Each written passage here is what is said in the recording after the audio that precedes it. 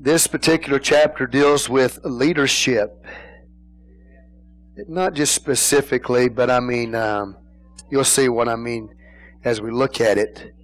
It's not limited, I should say, not limited to leadership. It's something that we should all strive for because it's the Word of God. Amen. But especially the area of leaders.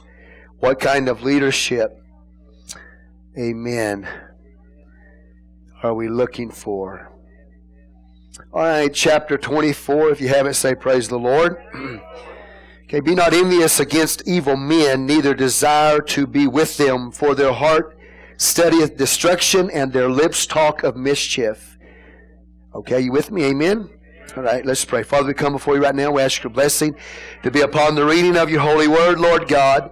We give you all the glory, honor, and praise in advance, God, for what you're going to do here tonight, Lord. Let every enemy be defeated, God. Let God arise and let his enemies be scattered before him, mighty King.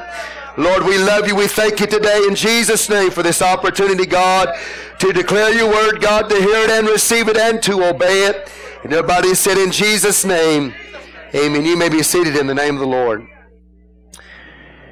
Again, verse 1, be not thou envious against evil men. The word evil means somebody who seeks to break apart that which is good. So an evil person is somebody that's always trying to tear down something that is good, especially in relationship to the kingdom of God. And the Bible says that we should not be jealous of that person who is trying to break apart evil men, neither desire to be with them, because you become like the company you keep. He goes on and says about that person, for their heart studieth destruction, and their lips talk of mischief. So they are seeking to destroy other people. Now, theologians in these verses here cite an example in the Word of God of Absalom. So let's go over there and let's look at that in 2 Samuel chapter 15 of an evil man who sought to destroy that which was good in the kingdom of God. And he planned and he studied how to go about that. And he used evil talk, in fact sometimes religious talk, to accomplish his goals. All right? So 2 Samuel chapter 15, let's look at this in the Word of the Lord.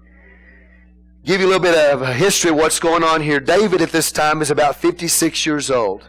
Okay? Absalom is 24 years old. So he's in his 20s. And then Solomon, who obviously is involved with the book of Proverbs here, was 6 years old. So he remembered these events that took place. So David 56, Absalom 24, and Solomon is 6 years old. All right, even though he was young, he did remember this. So let's look at chapter 15 of 2 Samuel. If you have it, say praise the Lord. And it came to pass after this that Absalom prepared him chariots and horses and 50 men to run before him. And Absalom rose up early and stood beside the way of the gate. And it was so that when any man that had a controversy came to the king for judgment, then Absalom called unto him and said, Of what city art thou? And he said, Thy servant is one of the tribes of Israel. Absalom said unto him, See, thy manners are good and right, but there is no man deputed of the king to hear thee. Absalom said, Moreover, oh, that I were made judge in the land, that every man which hath any suit or cause might come unto me, and I would do him justice. So you see what I'm saying? If I were in a position of judging people or able to help you, then I would call for them. I'd say, come over to me. All right? Now remember, this is all going on behind his father's back. David's back. Verse 5. And it was so that when any man came nigh to him to do him obeisance, he put forth his hand and took him and kissed him.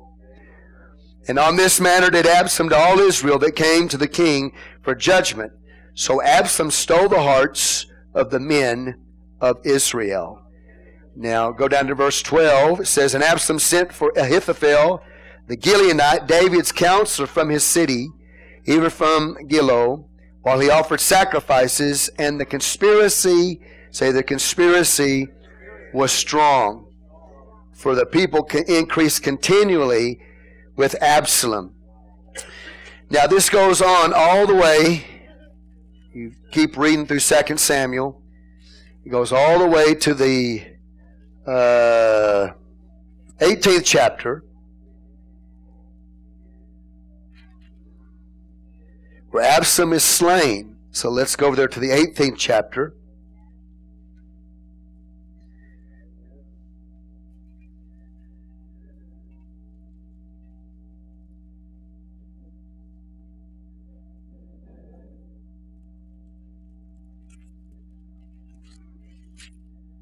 Okay, beginning with verse 9. Absalom met the servants of David, and Absalom rode upon a mule, and the mule went under a thick bough of a great oak.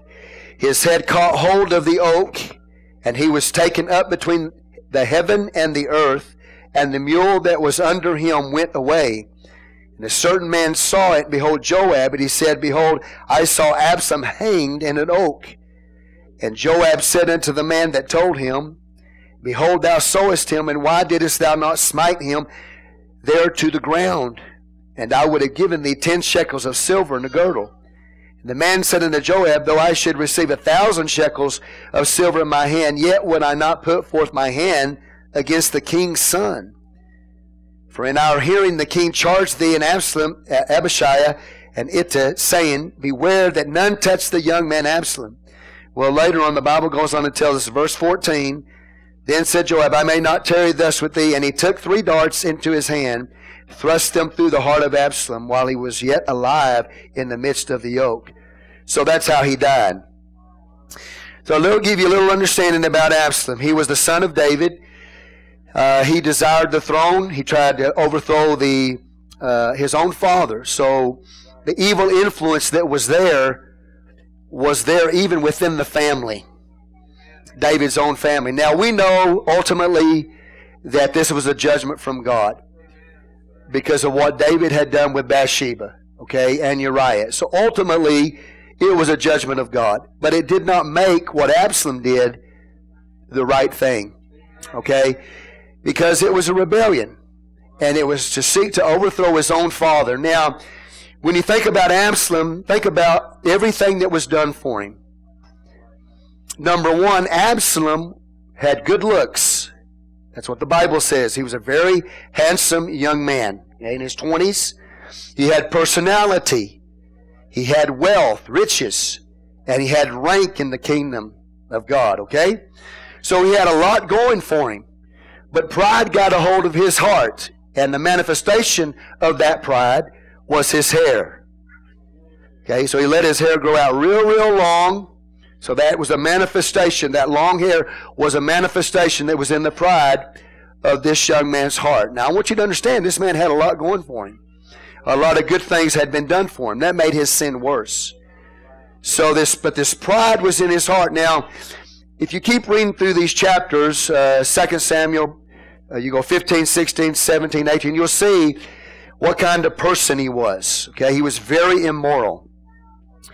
He took 10 of David's wives and had immoral relationships with them on the wall.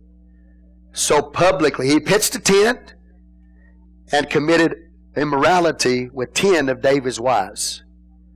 So he was a very evil young man, full of vice, full of immorality.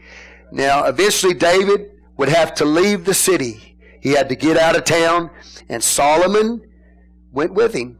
And Solomon remembered all of these events. But not only did Absalom commit adultery, immorality in the sight, publicly, brother says, I'm not publicly, with a 10, of course, but it was still done publicly, man. He also plotted the death of his father, David. He wanted to kill David. He wanted to have David slain.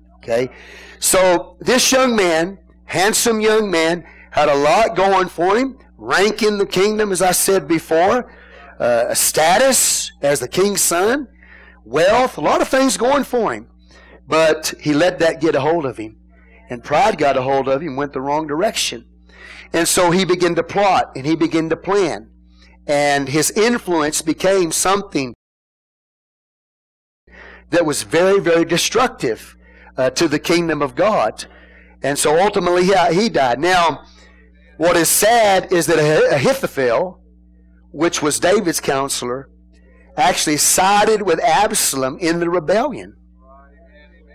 Okay? And the reason why he did that, I believe, because Ahithophel was Bathsheba's grandfather.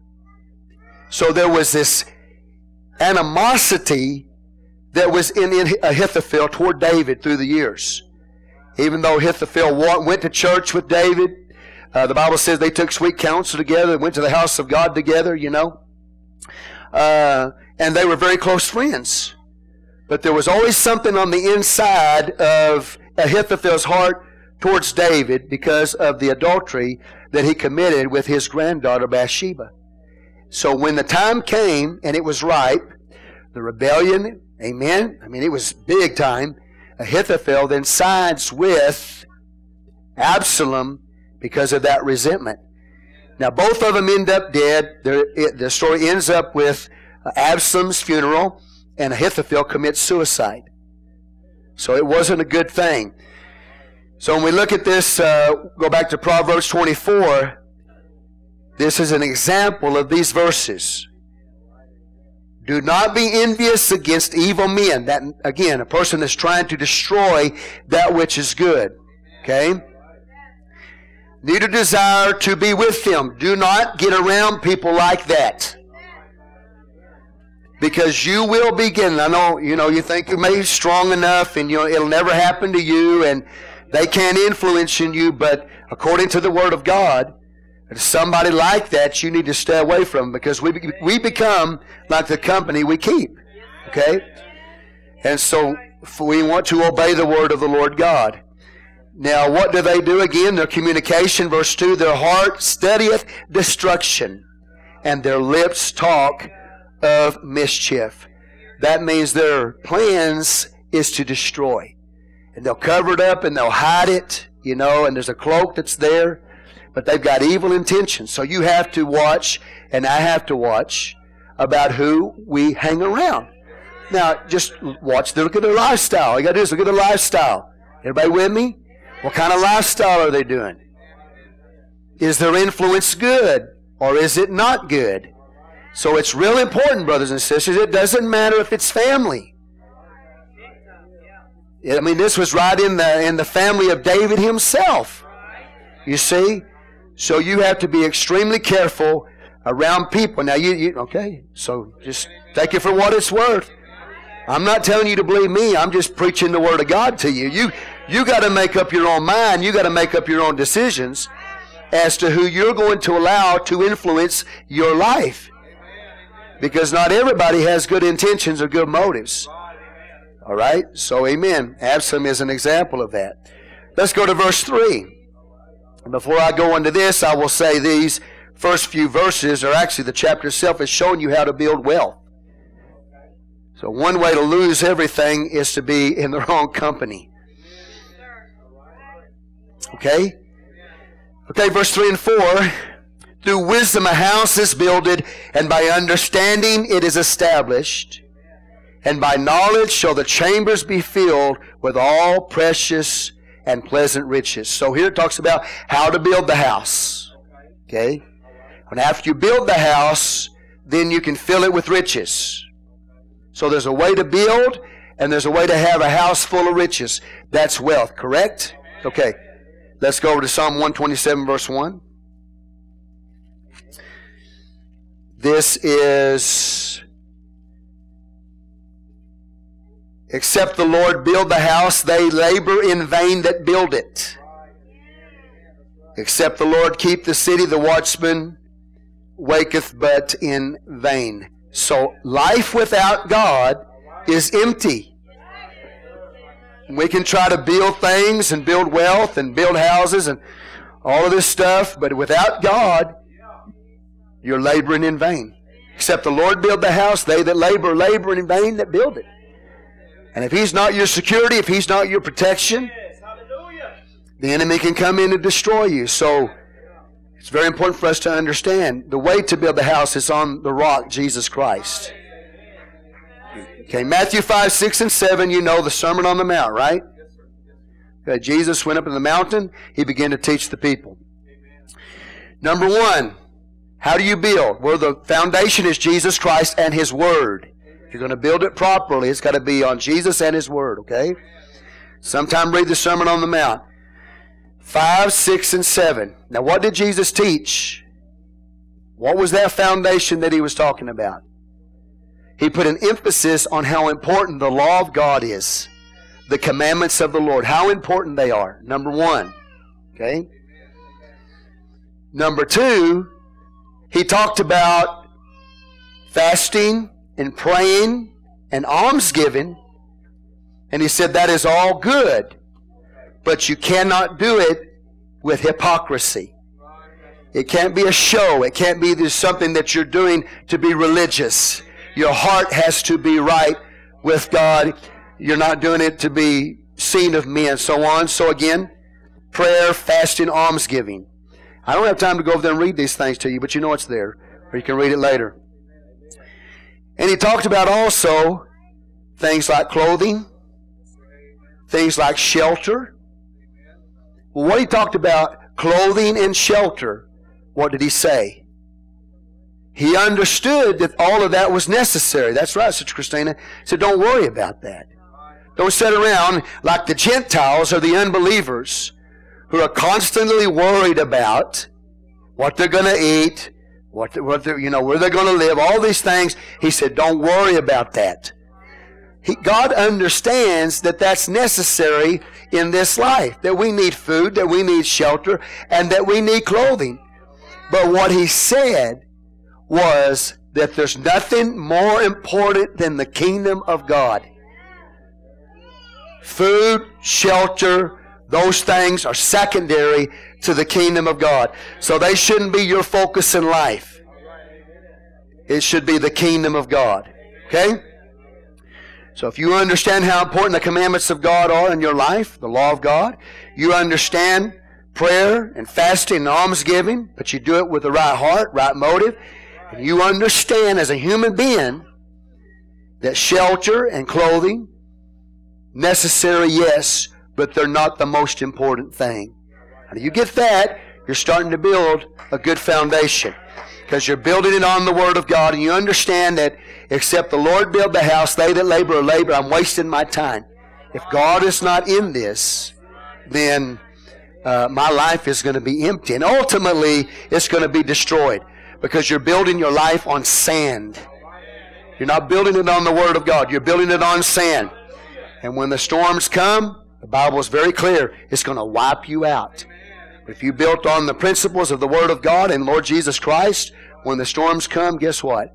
Your house will remain standing. Why? Because you built it right. Say praise the Lord. Built it right. Now once you get the house built right, then you can fill the house with riches. True riches. So verse 4. And by knowledge, say knowledge, shall the chambers be filled with all precious and pleasant riches. You got the house built right, and then you put the treasures or the riches in the house, and it's going to be a true wealth. Amen. Based on the Word of God. Well, the most important thing is that you put in that house the riches of wisdom and knowledge and understanding and walking with the Lord. That's the most important thing that you want in your house. Hallelujah. Okay, verse 5 and 6 deals with warfare. What kind of leaders do you want? What kind of leaders do you want around you? What kind of leaders do I want around me? What kind of leaders do I want to be? Okay? Verse 5. A wise man is strong, yea, a man of knowledge increases strength. For by wise counsel thou shalt what? Make war. In the multitude of counselors there is safety.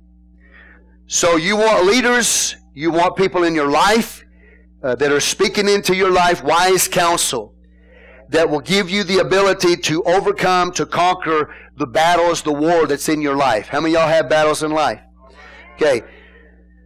So avail yourself of wise people that can help you make good decisions in life so that you can be victorious in battle. And a king would want somebody that's very wise around him. Throughout history, not only in the kingdom of God, but throughout history. The Roman Empire, whatever, Greek, Babylon, Medo-Persian empires, kings had men around them that gave them advice, okay, as to what to do, how to fight a battle, or whether or not to go into battle. And a wise king had the ability to know if the words that were being spoken to him was good or not. So sometimes he wouldn't accept the counsel of the leaders. Sometimes he would. But he had people around him that would help him make good decisions before he went into battle. Now, some of it wasn't godly, of course. They would get into all kinds of stuff, soothsaying and praying over animals. You know, God, give us an answer through this animal. Do something to the internal organs to let us know what we're supposed to do. You know, and if the organs were normal, they would move a certain way. If they opened up the animal and the organs were not normal, some strange veins were running there or whatever, they would know. I don't know how they did it. I don't know, because I'm not into that. But they would interpret their movements based on the entrails of animals. And they had so-called wisdom people around them that could read the entrails of animals. So we don't get into that kind of stuff. But I'm just telling you that if you want to be victorious in life, how many want to be victorious in life? Then have people around you that walk in the Word of God, that have the wisdom of God, that live for the Lord, that live by the Word of God. Amen? That know how to apply the Word of God, that can give you answers. Don't hang around people that are going to lead you the wrong direction, as the previous verses talk about. Get around people that will help you. Now, sometimes they're not always going to tell you what you want to hear, because they're not yes men. Now, most of the time, the leaders around the pagan kings, they were just yes men. They'd just tell the king whatever he wanted to hear. You know, well, yeah, go to battle, you'll be victorious. Well, might get wiped out. But they told him what he wanted to hear, because they were just yes men. Okay?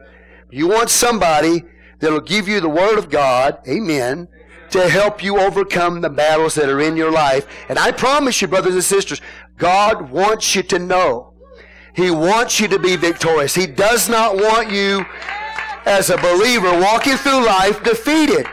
He doesn't want you conquered. He doesn't want you defeated. He doesn't want the enemy winning in your life. He wants you to win. And oftentimes, the reason why we fail is because we're not allowing proper people in our life to speak into our life, to help us, to tell us what we need to do. Amen? Praise God. Hallelujah. So if you want to go to war, you got to have wise counsel. Leadership around you should be wise, because sometimes, amen, things get really intense. In the days of Absalom and that rebellion, man, everything was hanging in the balance. Brothers and sisters, it was all hanging in the balance. And Ahithophel, the wise counselor of David, joined with Absalom. You know what happened? There was a man named by the name of Hushai. He was a wise man. He joined with David. And he said, Ahithophel told Solomon to do a certain thing when he went to battle. Do you know, if Absalom had listened to Ahithophel, Absalom would have won? Ahithophel told Absalom the right thing to do in battle. But Absalom didn't listen to him. There was another man, Hushai, who was a friend of David, who went over there to Absalom. At the same time Ahithophel was telling Absalom to do this, Hushai said, do this. Absalom didn't listen to Ahithophel. He didn't know that Hushai was a friend of David. He didn't know that God had planted Hushai to defeat Absalom's rebellion there. And so when Hushai told him what to do, it was the very thing that brought down Absalom. It was his defeat. See, God knows what He's doing. Hallelujah. But if I'm telling you, if Absalom had just listened to Ahithophel, Absalom would have wiped David out. But he didn't. God had a plant. He planted somebody that could defeat the whole rebellion. Hallelujah. Praise God. Hushai So you can read that in those chapters. So it is important that we have wise counsel in our life. Do not be the kind of person that thinks, well, I'm going to just call the shots on my own. And that's okay. Live. Nobody wants to tell you how to live on every detail. But there's times in your life you need somebody to give you some input. Praise the Lord. Amen. Thank you, Jesus, for that. So leadership should be wise and counsel in the area of warfare. Verse 7. We're going to talk about 3 different kinds of fools now. And these are the people you don't want around you. Look at your neighbor and say, I don't want these people around me. The first one is the silent fool. Look at your neighbor and say, the silent fool. The silent fool. I know it's kind of hard to believe that there are actually silent fools, but there are. Now what that means, I'll read the verse to you. Look at it, verse 7. Wisdom is too high for a fool. He openeth not his mouth in the gate. Now, this is not the kind of leader you want. You don't want somebody that's a mute. Okay, now why the Bible goes on to explain why the fool is silent. Because he doesn't have the wisdom. Okay? So you put somebody in leadership that, let's say, it's over their head. Everybody with me? It's over their head. They don't understand what's going on. They don't have discernment. They don't have the answer. They don't know what they're doing, right? Praise the Lord. So they're over their head. They've been put in the position that they should not have been put in. Because they don't have the ability to see things for what they are. They don't have the ability to come up with any answers. So they stay quiet. Because really they're beneath, brothers and sisters, the office that they have been put in. So that's the silent fool.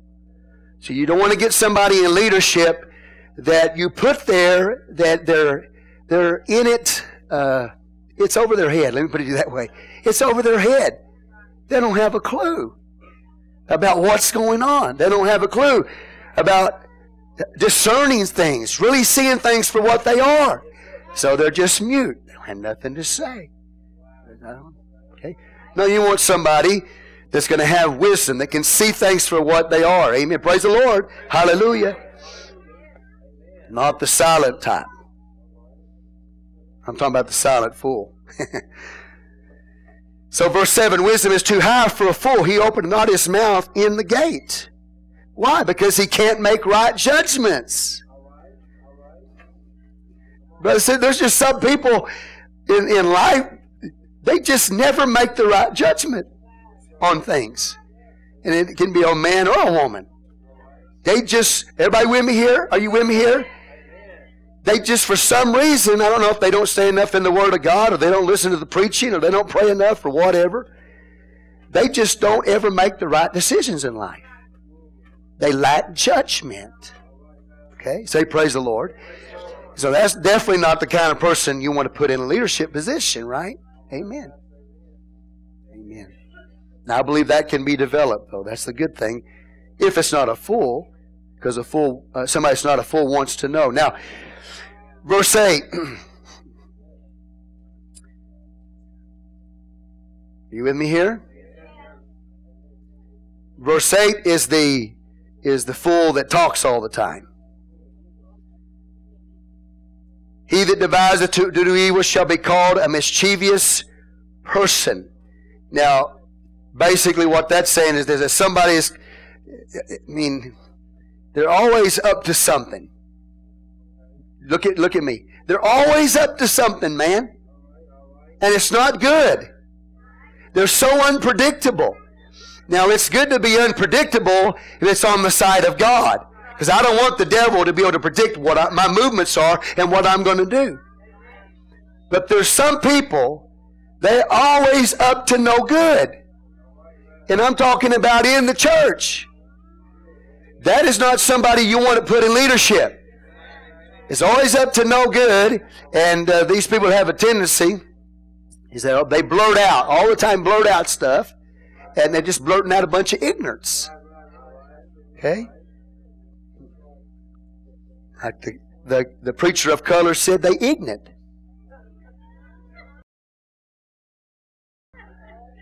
All right?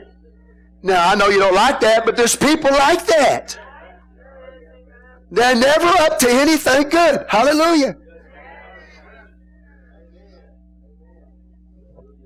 So as your pastor, if all I hear about you is your lack of ability to have good judgment, and you're always caught up in trouble all the time, and you're always doing something ignorant,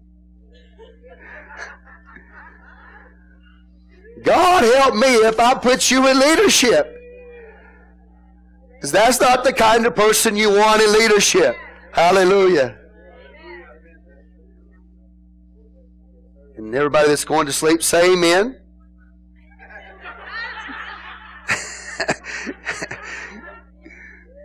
If you're going to sleep, you probably didn't even hear that.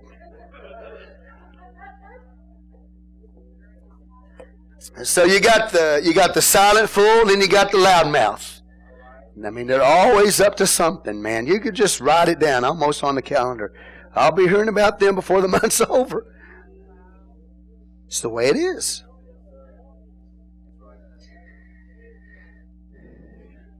The third one is the scorner.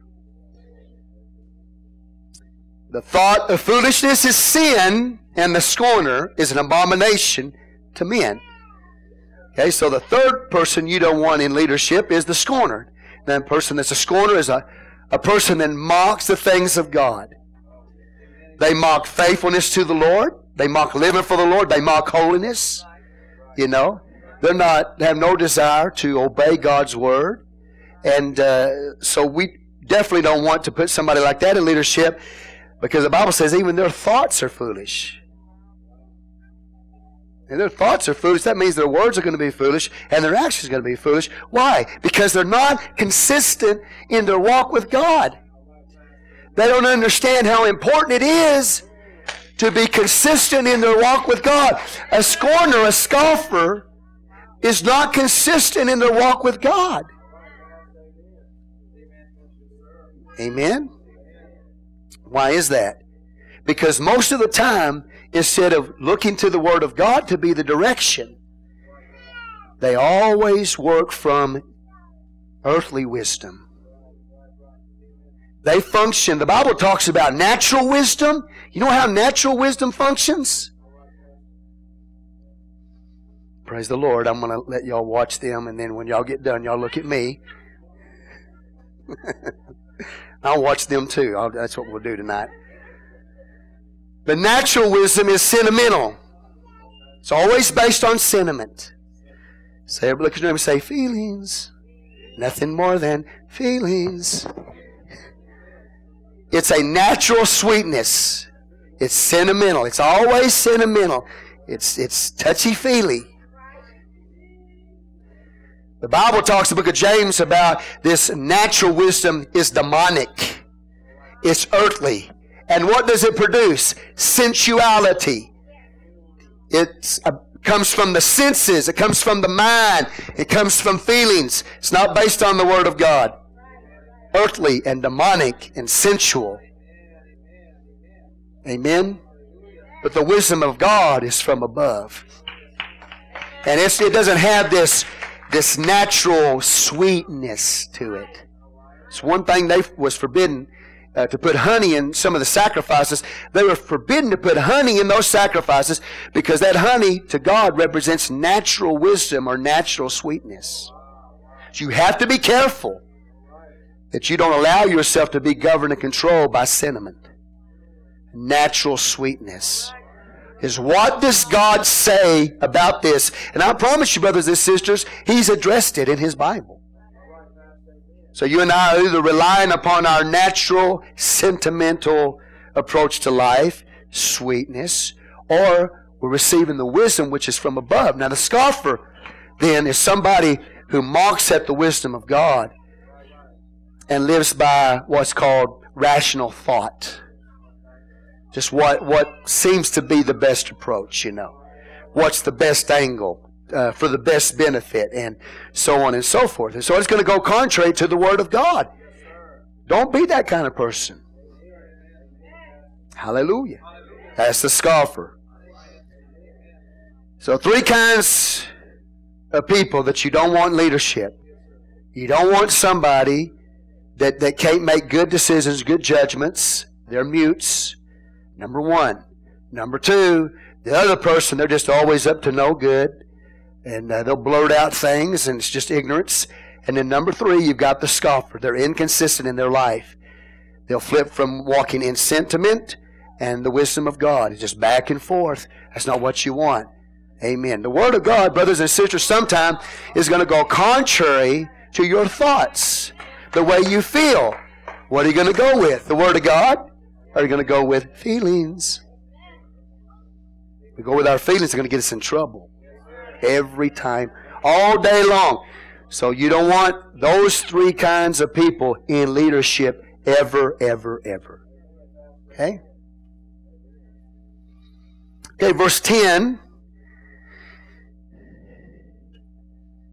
If thou faint in the day of adversity, thy strength is small. This is another person that you don't want in leadership. And that is that when the opposition takes place, they cave. If you faint in the day of adversity, the Bible says your strength is small. Now, brothers and sisters, okay, the name of the game on planet Earth, are you with me here? Is opposition. That's the name of the game. There's no process. There's no purpose. There's nothing in life that is not going to be opposed. And you have to understand that as a child of God, especially living for the Lord. If you think, man, sometimes I want to tell you something. You know, my heart is that everybody would love the Lord. My heart would be that everybody want to build the church, the kingdom of God, right? That's what my heart is. Because my heart is and your heart's there. You look at other people and surely they feel the same way. But we forget that on this planet, while we're alive, the name of the game is opposition. And there's always going to be opposition. So, you don't want somebody in leadership that caves when the opposition comes. Now, I've read stories about men on the battlefield, great leaders, great generals on the battlefield, and their associates around them will talk about, hey, look out there, all them enemy ships against us, you know. And then the leader would say to those around him, what ships? It wasn't that he didn't acknowledge that there was an enemy out there full of ships. He was just, what was happening was the people around him was being caught up about the enemy, the opposition against him. Like, whoo, we can't win because we're outnumbered. They got more ships than we do. Or you study, see, I like to study history, battle and history. And brothers and sisters, there would be times when they would be outnumbered thousands to 1. And if you looked at the numbers that you were fixed to engage, you had a small group, and the people you were fighting were literally thousands to 1. Man, your heart might get faint. You want to cave. But strong leaders look at the opposition. And like that one leader I read about, he said to his associates, what ships?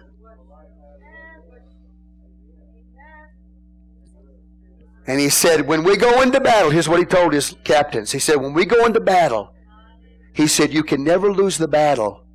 You can never make a wrong decision if you stay close to the enemy's ship. That means you've recognized who the enemy is.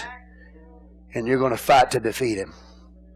Okay? If you can't see the ship that's giving the signals, can't see it for the battle, get close to the enemy. And you'll know who to fight. Say, praise God. Are you with me here?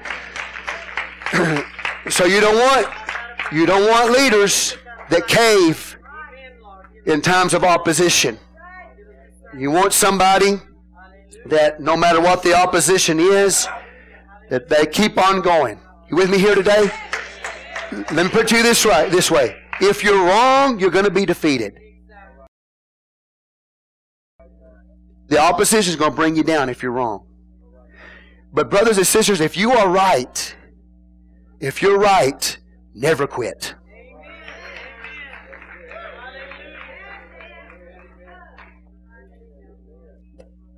Help me preach. Look at your neighbor and say, if you're right, it's always too soon to quit. You know when we're a failure?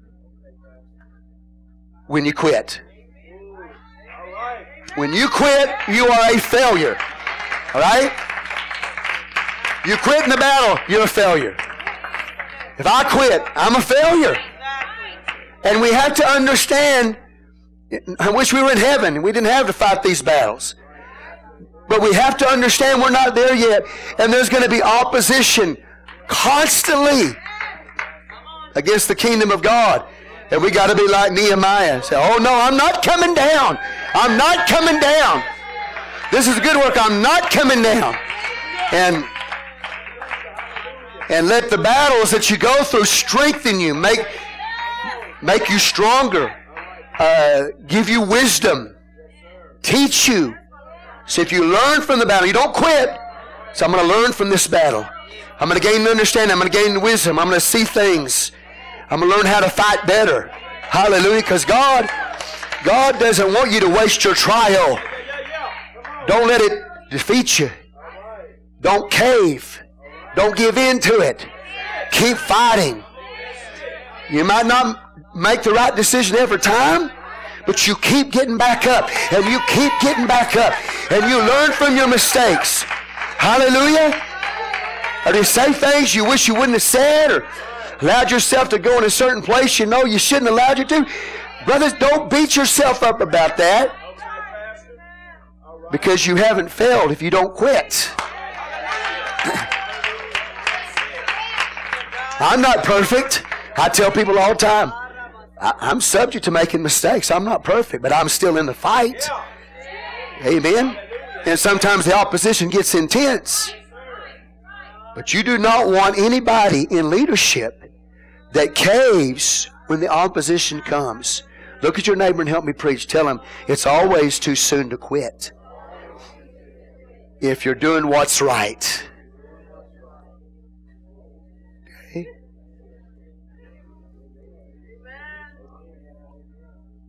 So what's required of us? What's required especially of leadership? Say with me, courage. You're going to have to be a person of courage to live for God, to take a stand. Because, and we'll get into it just a little bit, it's always easier to surrender. It's always easier to go with the flow. It's always easier not to take a stand against wrong. It's always easier to go that way. Amen? How many people of courage are in here today? I believe I'm preaching to people of courage. Some, hallelujah. They won't cave. You know, they won't cave. And they've been tested. And they've been proven in this area. It's a lot of battles, man. Those generals, see, they could face odds that were against them. Numerical odds that were against them. I've seen, man, in studying some of these wars in history, it looked like the outcome was sure that the enemy was going to win because they outnumbered. But there was a man on the other side of the battle. Even though he didn't have the numbers, he had the expertise in war. And that made the difference, because that man knew what to do. Hallelujah. And he didn't quit. He kept fighting. He came up with another strategy. Praise the Lord. Y'all with me here today?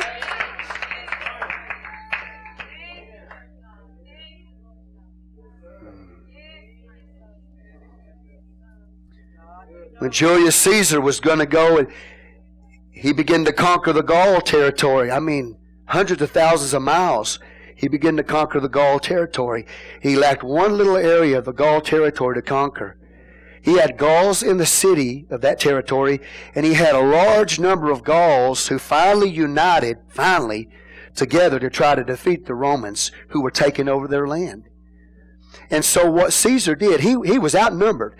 There were people in the city, and there were people coming from all these other parts of Gaul country, which is France, modern-day France. And so what he did, he built a wall surrounding the city. You with me here? For protection, he was on this side of the wall to protect his army from the troops in the city. Then when he found out there was a huge, massive armies of the Gauls coming to attack him, he built another wall all the way around to protect him from the invading army that was outside. So he had a wall on the inside to protect him from the inside Gauls, and he had a wall on the outside to protect him from this huge army of Gauls that were coming from the outside. And guess who won? Julius Caesar. Against insurmountable odds, he won. Amen?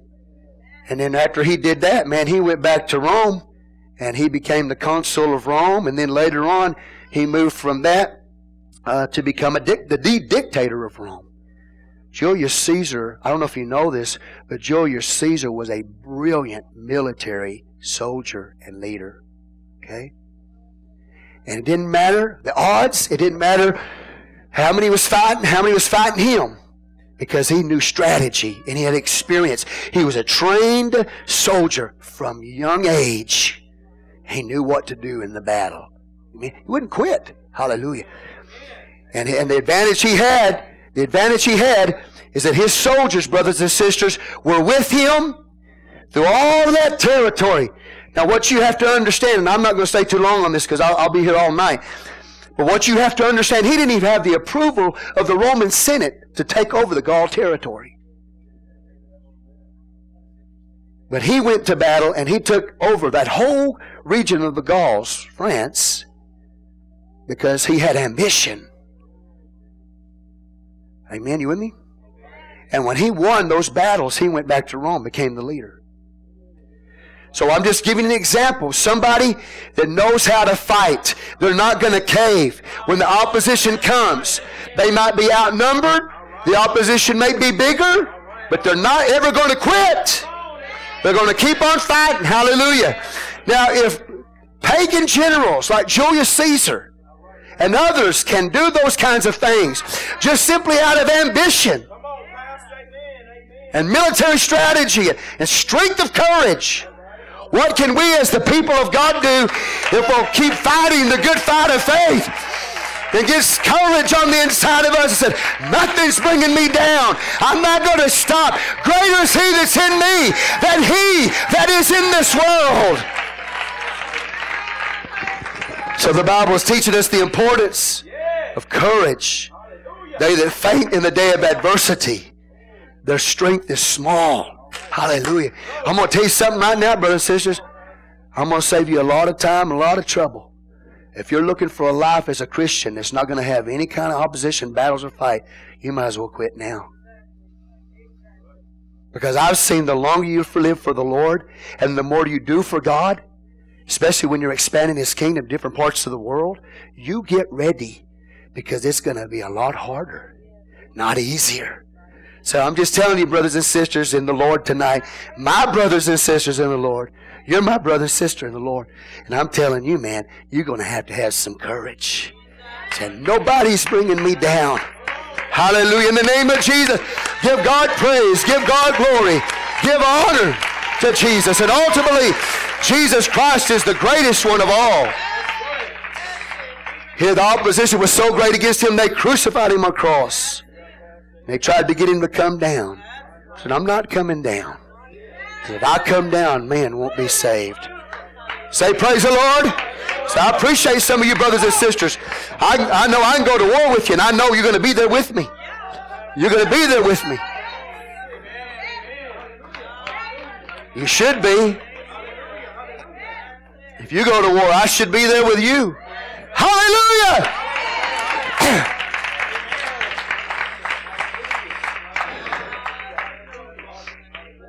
Verse, so I don't want to be like that. If thou faint in the day of adversity, thy strength is small. Verse 11.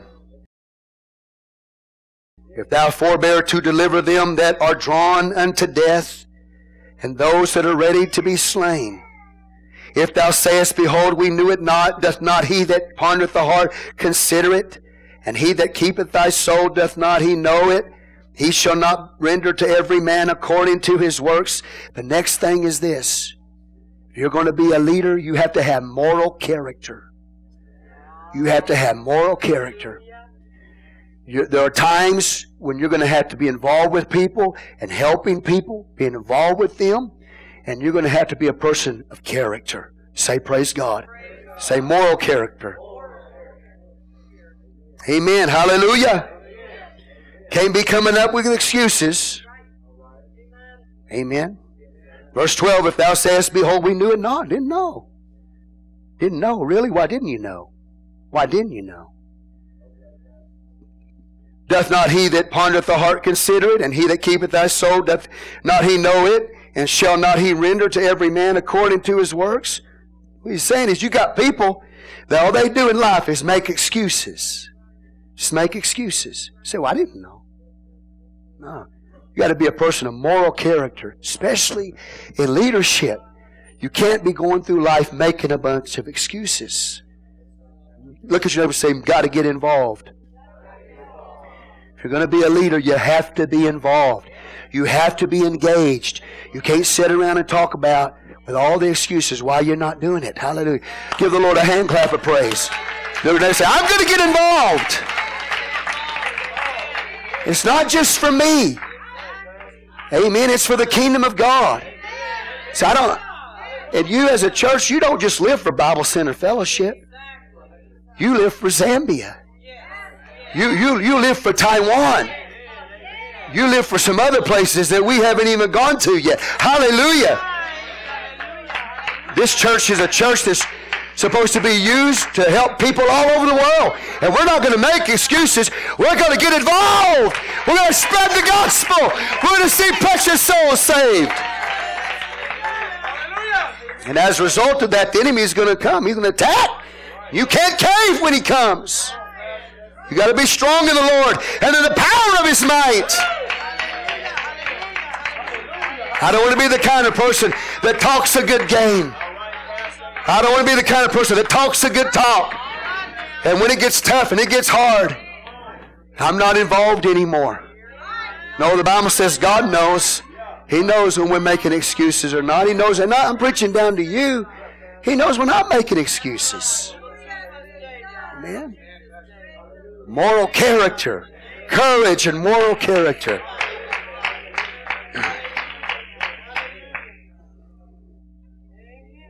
Verse 13. My son, eat thou honey, because it's good, and the honeycomb which is sweet to thy taste. So shall the knowledge of wisdom be unto thy soul, and when thou hast found it, then shall there be a reward, and thy expectation shall not be cut off.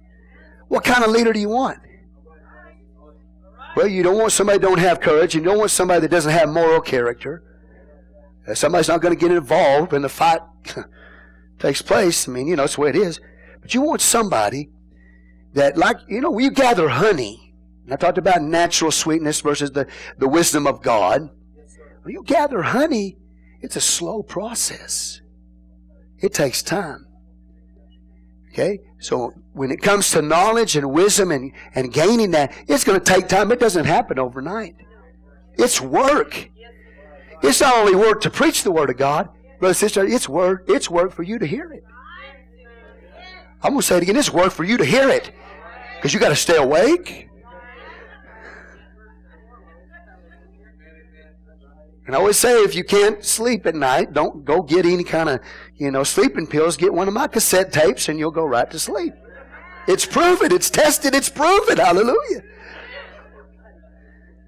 I ought to get the CDs and I say, $5 for a sleeping pill here. You know what I'm saying? It's proven. But it's work, brother. So you're tired. You've been working all day long. Amen. Home or outside of the home, whatever, woman, man, homemaker, or outside, whatever. You've been working all day long. You come to church, you're tired. Amen. You know how easy it'd be? We just said, well, we're only going to have one service a week on Sunday morning. That's it. We're not going to come on Wednesday night. We're not going to come on Sunday. Oh, it'd be so easy, wouldn't it? Yeah, they'd probably all, man, I need God. If I had one service a week, maybe this is a declaration of how weak I am. But if I had one service a week, I'd be weak. You with me here? Hallelujah.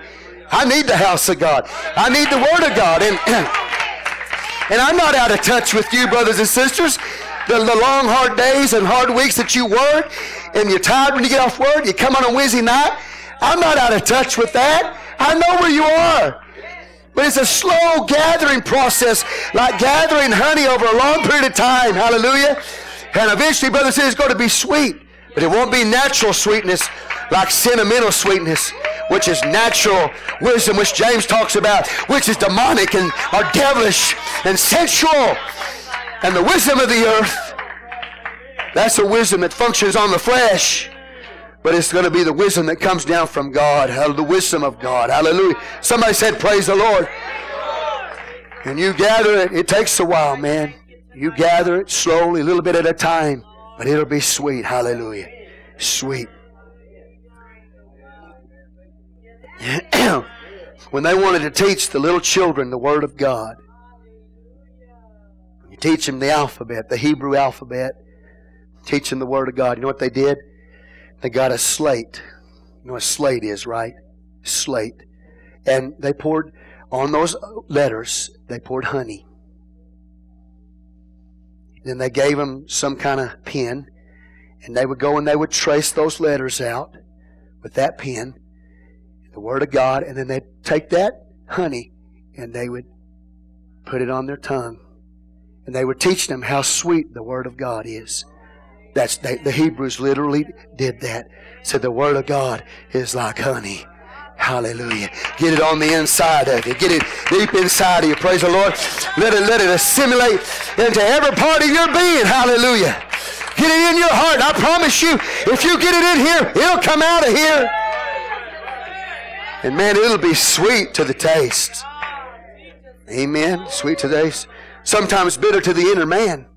The inner man don't like it all the time, but it's sweet to the taste. It's the Word of God. Say, praise the Lord. So maybe some of y'all want to try that sometime. Get you some slates and teach your children the Word of God. Tell them it's sweet. Hallelujah. See, that'll help me later on when I'm preaching the Word of God. They'll say, that's sweet. That's a sweet word. Hallelujah. But it's not natural sweetness. It's the Word of God. That's what they're teaching them. Amen. So we can be led by the devilish, demonic, sensual wisdom that comes out of the senses. Or we can be led by the Word of God. And it's sweet, brothers and sisters. Hallelujah. That's the kind of leader you want. Somebody that's gathered the Word of God, the sweetness of the Word of God over the years. I love the Word. Don't you? I love the Word of God. Verse 15. Lay not wait, O wicked man, against the dwelling of the righteous. Spoil not his resting place. For a just man falleth 7 times and riseth up again, but the wicked shall fall unto mischief. Hallelujah. Hallelujah. Now I'm going to do this. I didn't bring it with me. Brother Timothy, there is a, silver key that opens that front, that drawer. Can you get my notebook out of there? I'm going to show you an application. I wasn't going to do this, but I'm going to do it for your sake, okay? Lay not wait, O wicked man, against the dwelling of the righteous. Spoil not his resting place. For the just man shall fall 7 times, riseth up again, but the wicked shall fall into mischief. You with me here? What is God saying? He said, anybody's planning or plotting against you, if you're walking with the Lord the way you're supposed to be walking with the Lord, they may plan, they may plot, but God is going to take care of you. God's going to protect you. Brother says, you don't know, and I don't know how many times God has intervened on our behalf and protected us from things we didn't even know. Are you with me? We didn't even know that somebody was planning this or plotting this or had a strategy to do this to bring us down, or the wicked one was going to come against you to try to destroy your family. We didn't even know it. But God's given that person a warning. You don't do that. Why? Because God says, I've got their number. How many times has God protected you and you didn't even know it? God delivered you and you didn't even know it. God watched over your kids and you didn't even know they were in danger. You just had a feeling in your spirit you needed to pray. And you started praying and you found out that through your prayer, God moved, sent an angel to protect somebody in your family. I mean, when we get to heaven, you're going to find out just how many times God intervened on your behalf. And here you are saying, where are you, God? Why aren't you helping me? God said, well, how many angels do I need to send for you? Because I send like 100 a day.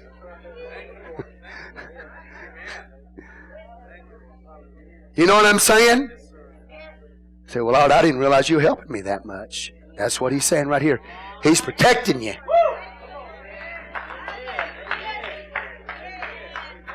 And sometimes we walk into situations, you know, the enemy will try to tear you down, destroy you, walk in those situations, but God has already got your back. Hallelujah. Now, I want to give you an example here of this next verse. For a just man falleth 7 times and riseth up again, but the wicked shall fall into mischief. Now, I want to say this. Sunday morning when I was preaching to you, I was sharing this with the church.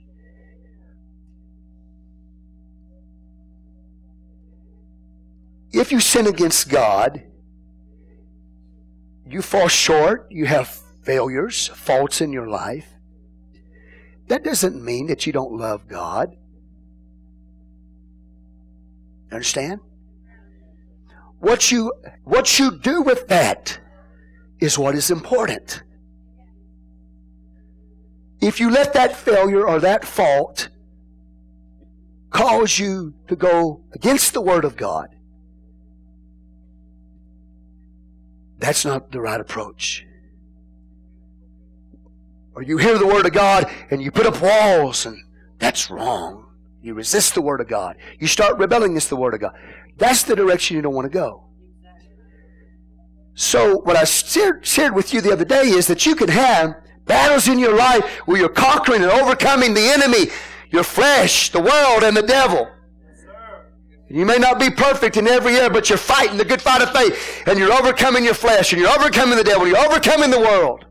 Amen? Amen. And you love God. Amen. If you come short of the glory of God, if we sin, amen, and we confess our sin, He's faithful and just to forgive us our sin and cleanse us from all unrighteousness. We won't quit. The Bible says a righteous man falls 7 times, but he gets back up. See, that's the key, is that you never get down. You never stay down.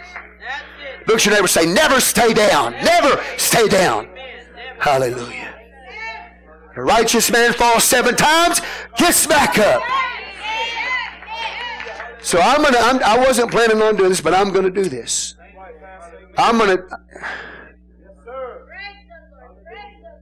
There was a man in the Bible, you ever heard of David? You know how many times he failed? But you know what? David loved God. He loved God. He failed. He comes short of the glory of God. He got back up. He got back up. He got back up. He got back up. He got back up. He got back up. He got back up.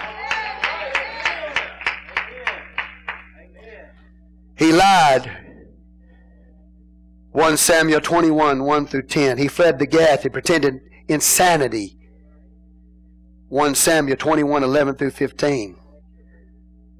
He was going to kill Nabal, but Abigail intervened. 1 Samuel 25, 10 through 25. He lost faith. 1 Samuel 27, temporarily. The fall of Bathsheba. 2 Samuel 11, 1 through 4. Uriah had Uriah murdered, 2 Samuel 11, 5 through 27.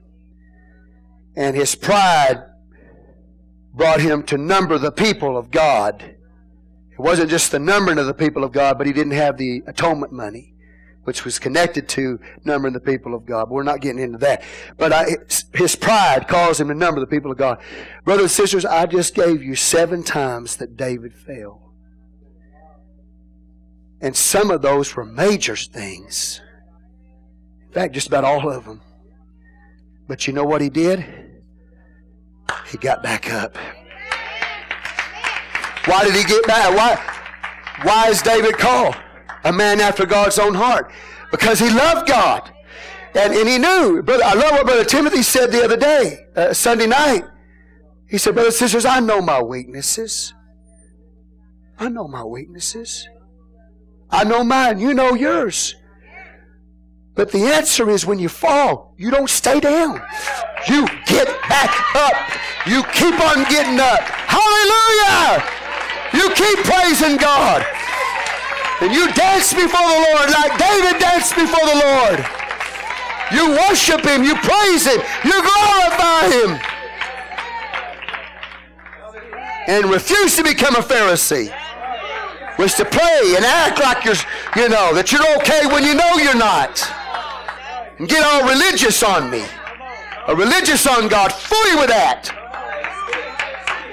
It's about getting right with God. It's about saying, Lord, I failed again. I failed again. I failed again. I failed again. I failed again. I failed again. But I'm not going to stay down. I'm going to keep on getting up and getting up and getting up. If David can do it, I can do it in Jesus' name. And I don't know anybody in this church that's perfect. I don't know anybody here that you don't have some kind of mark on your life. But what makes the difference is you refuse to be religious and act in the part. You were real with God, got real with God, and that was David.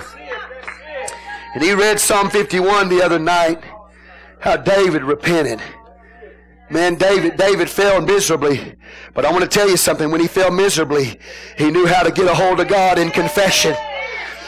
And that's what David did. He didn't walk around. He tried to cover it for a while. Tried to cover it up for a while. And he found out that don't work. It don't work. The cover up don't work. To try to act like you're something you're not don't work. Because there'll be a man of God that comes and checks you out. It may be a year or so afterwards. But they're going to come say, you know what? You haven't confessed it to God. You've been acting the role. Acting the part. And when David heard that, he knew he was uncovered. He confessed it to God Almighty. And God forgave him of that sin. Hallelujah! In the mighty name of Jesus. I honestly don't want to be in your life. To have to come to you and say, hey, what's going on? I don't want that. Why don't you just get right with God? Why don't you just confess it to the Lord? And I don't even need to know about it. Hallelujah. But after a while, God will send you a vision, leader of vision. Say that. No, you got to deal with that. I don't want to have to deal with you like that. Why don't you just say, okay, God, I'm going to deal with it myself. I'm going to confess my sin before God Almighty. Hallelujah. Don't make an excuse for failure. Recognize, yes, I come short of the glory of God, but I'm getting back up. How many of y'all keep getting back up? And how many of y'all just going to keep on sitting there?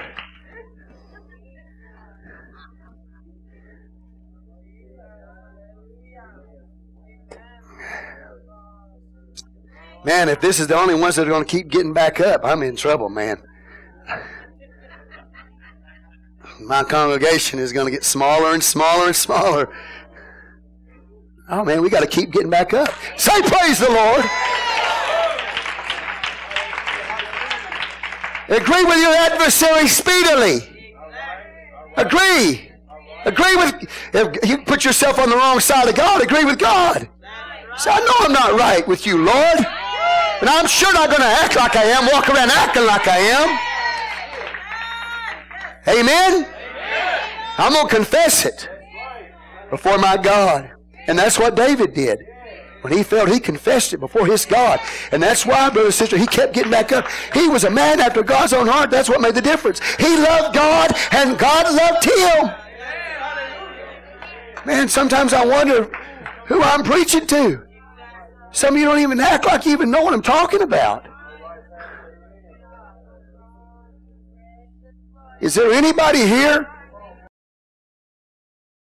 that hasn't come up short at some point in your life? Is there anybody here that hasn't? Sister Christine is the only one that hasn't. That's why I was saying, man, your eyes are communicating strange stuff to me. Say, praise the Lord. You ought to be thankful that God says, you just say, well, you messed up one time. He could. And I'm not condoning sin. Sin will destroy you. It'll bring consequences in your life that are devastating and destructive. You don't want it. I am not doing that, but I'm telling you, if you'll get a heart for God, and every time you go down, you keep getting back up, and you confess it before the Lord, and you worship and you praise Him, He'll forgive you. He'll give you the strength you need to run again, to shout again, to praise again, to pray again like you should. The only thing, brothers and sisters, that'll keep you down is a religious approach. That's the only thing that'll keep you down. If you start acting like, well, I'm okay. Ain't nobody can do anything with you then. Your pastor can't do anything with you. Nobody can do anything with you because you've allowed pride to get a hold of you. Nobody can tell you anything. Because when you say, you know what, God? I need you. I need you. I need you. I need you. I need you more today. I need you more today than I ever have. You ever think that you've arrived? One of David's failures with Bathsheba, it took place, brothers and sisters, when he was in his 50s. This was a young man's sin. So don't ever get a self-righteous attitude about you. Don't ever get, well, I'm strong. I can handle this. No, don't ever go there. Stay humble before your Lord. Amen? God will give you the strength to get back up again. That's right. Supernatural strength will come to you. Okay. Thanks, brother. You did that fast, man. It's fast. How many of y'all love the Word of God today? Now, you don't care. You don't care. But I do, man. I need some help. I need somebody to come along and tell me, man, it's not over yet. Keep fighting. Keep getting up.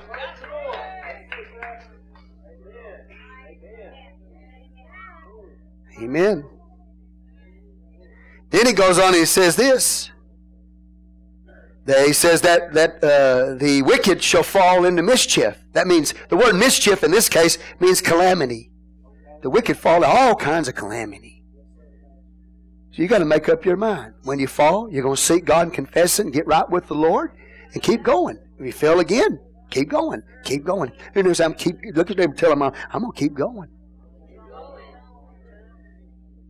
Or you can continue to be wicked like Saul. Saul, on the other hand, is a contrast to David. Saul sinned against the Lord, failed against God. But he never really genuinely repented. Do you know that? He never did. I never read about how Saul repented. He never did. He never thought he needed repentance. And as a result of that, what happened to him? Calamity came on him. He died in the battlefield. Right? Committed suicide in the battlefield. And an Amalekite claimed that he killed Saul. Amalekite did. That brings me to the next verse. Verse 17, rejoice not when thine enemy falleth, and let not thine heart be glad when he stumbleth. Well, let's see how David approached the defeat of Saul. The wicked man fell into calamity. Go to 2 Samuel 1.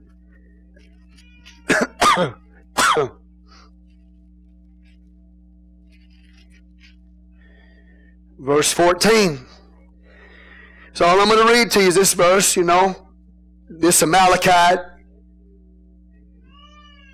claimed to be the one who killed Saul.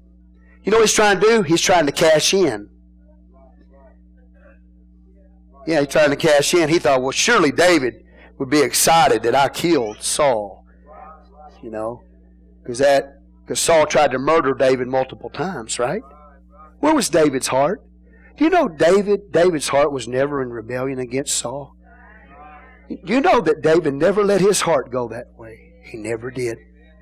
Even though that man tried to destroy him. Tried to pin him against the wall with javelins, man. Chased him like a partridge in the wilderness, Just from one cave to another. Trying to kill the man. For a long period of time. And as Saul commits suicide in the battlefield, and the Amalekite comes into the courtroom, and he says, hey, I saw Saul. He was in this condition, leaning over his sword, but he wasn't dead yet. And he said, come and finish the job. The Amalekite said, I finished him off for you, David. Paraphrased. He wanted to cash in. He thought David would be excited about the fact that Saul was slain. You know what David said? 2 Samuel 1:14, David said unto him, how wast thou not afraid to stretch forth thine hand to destroy the Lord's anointed? And David called one of the young men and said, go near and fall upon him. And he smote him that he died.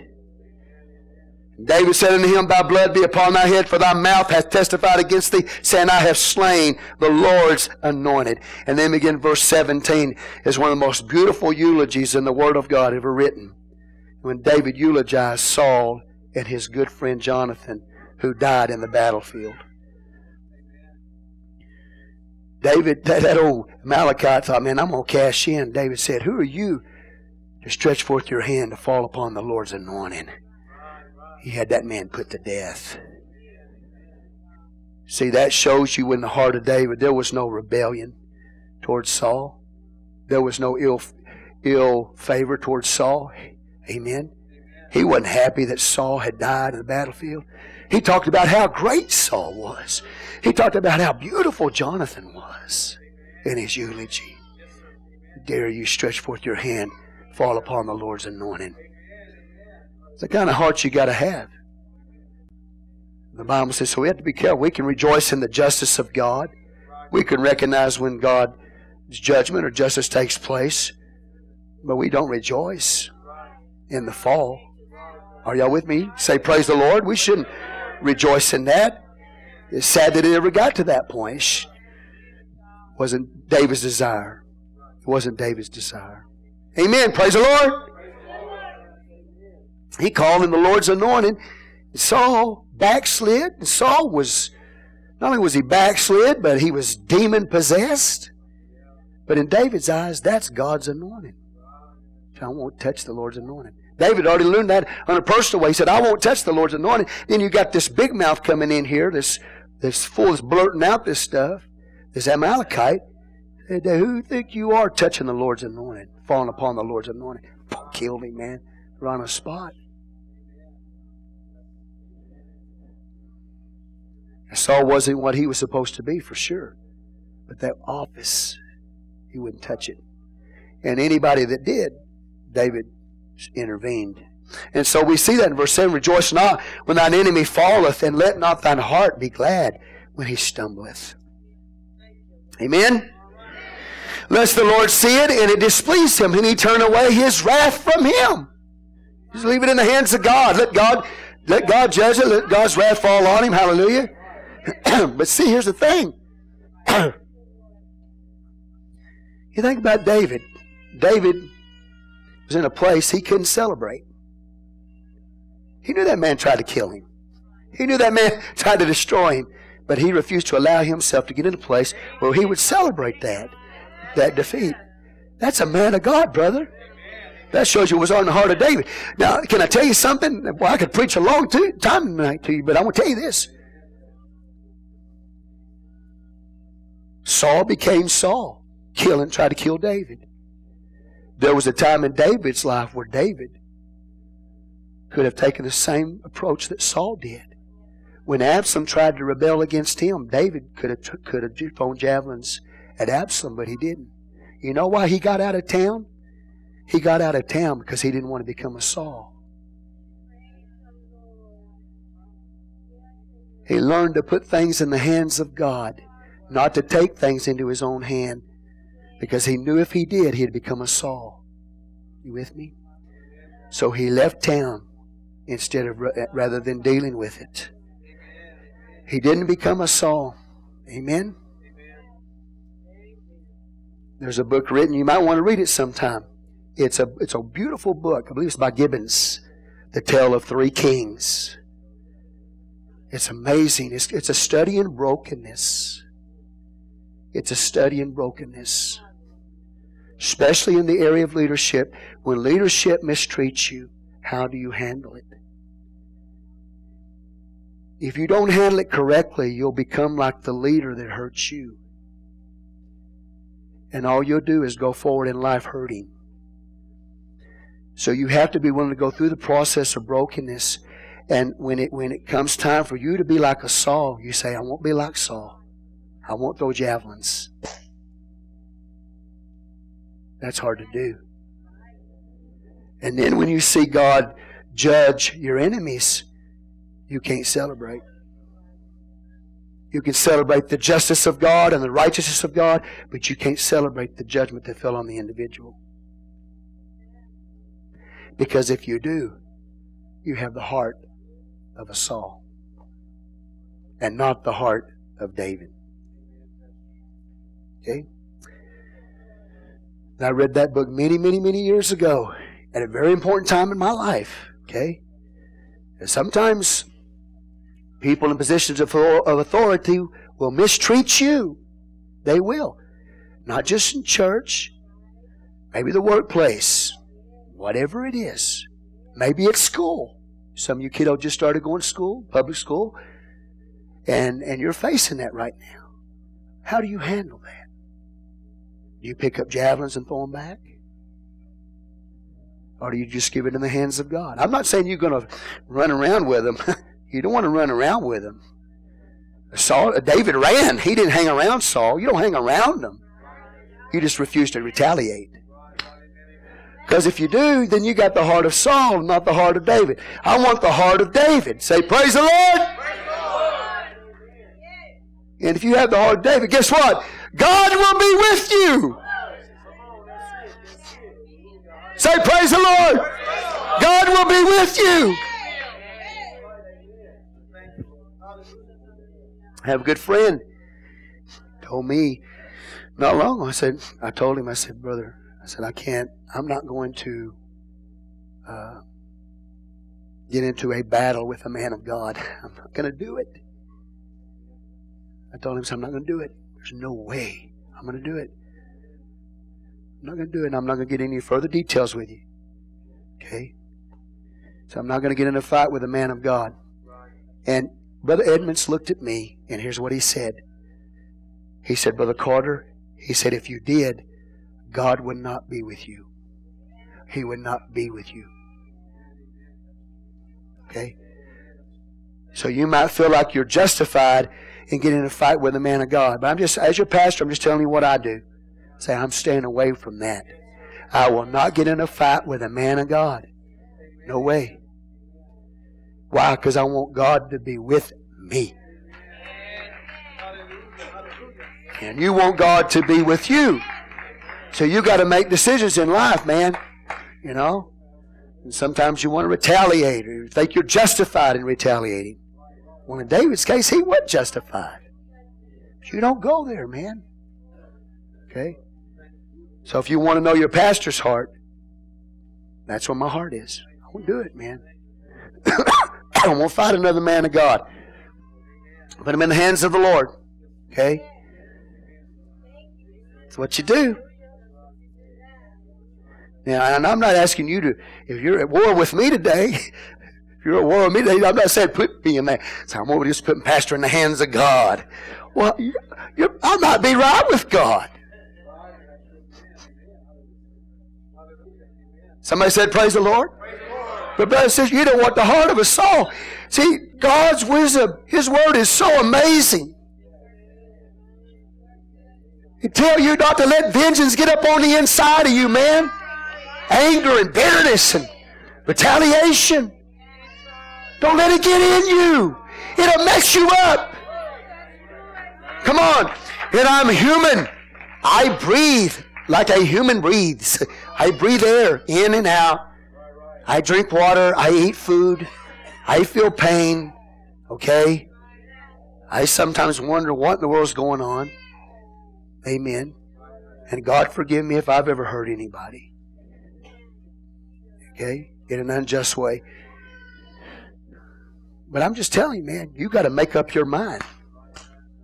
There's some principles I'm not crossing that line. No way.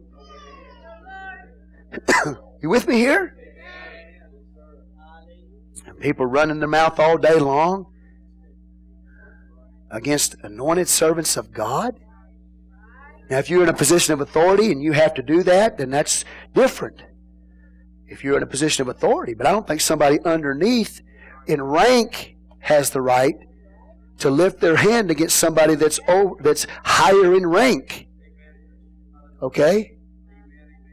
You with me here?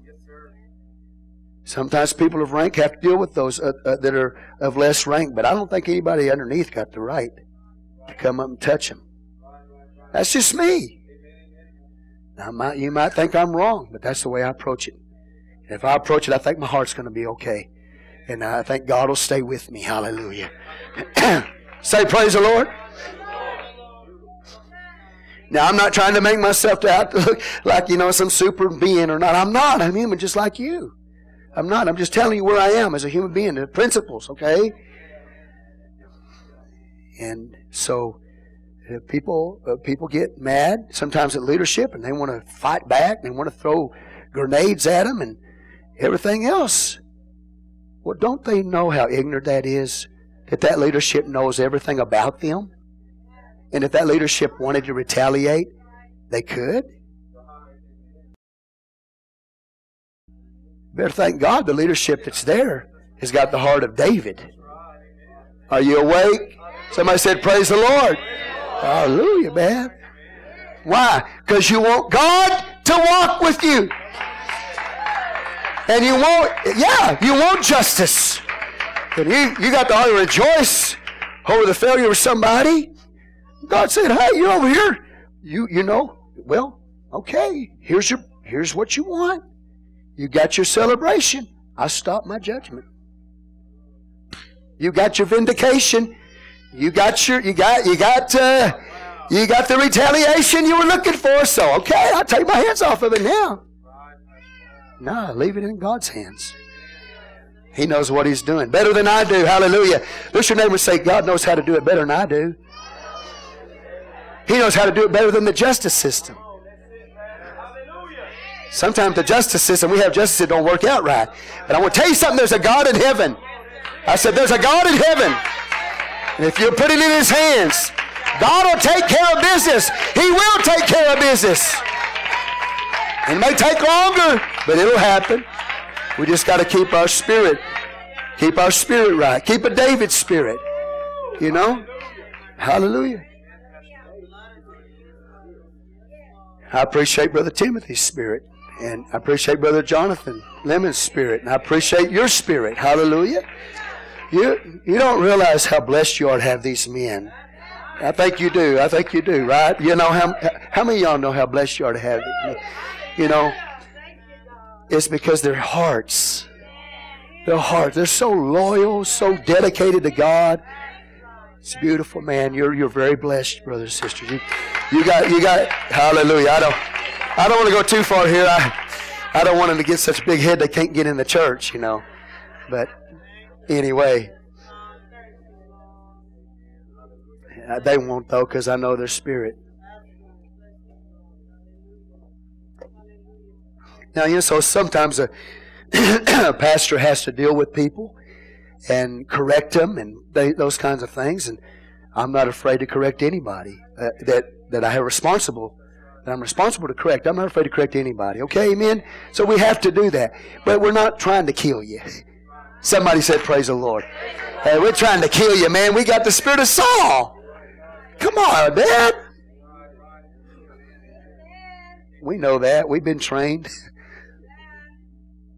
So may the Lord help us all, right? What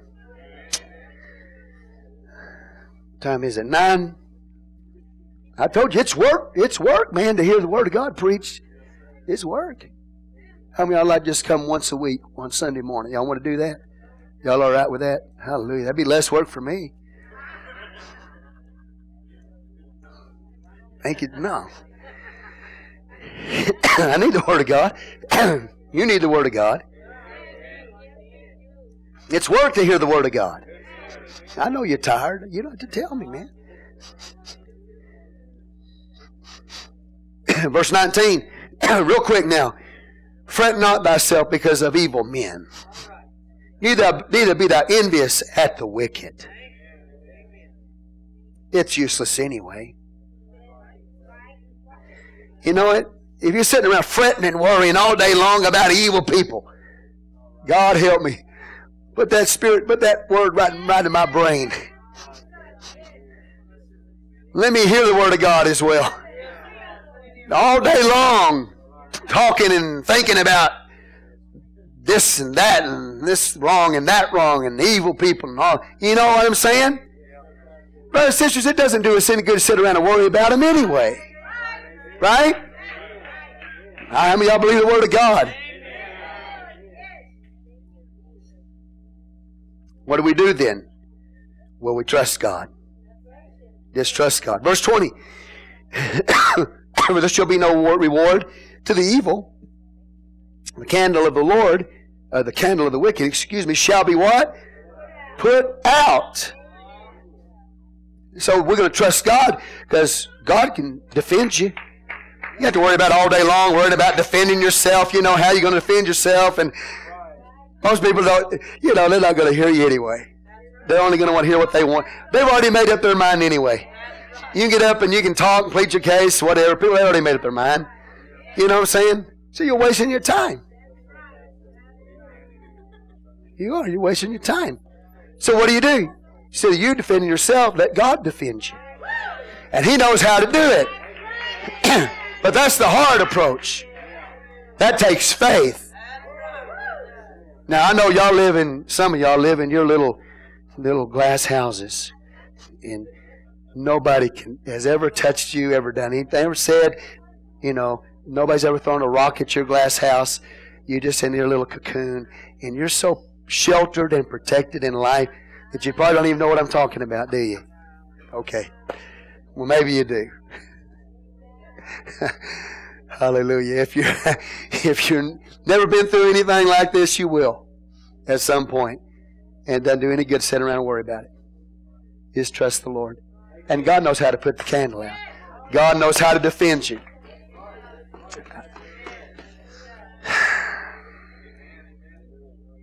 Verse 20. For there shall be no reward of the evil man. The candle of the wicked shall be put out. Amen. That means God's going to stop them. He'll stop them. You say, Lord, when are you going to stop them? They just keep on going and going and going and going. When are you going to stop them? He'll stop them. But He don't tell you when. Because He might be using them to do something in you.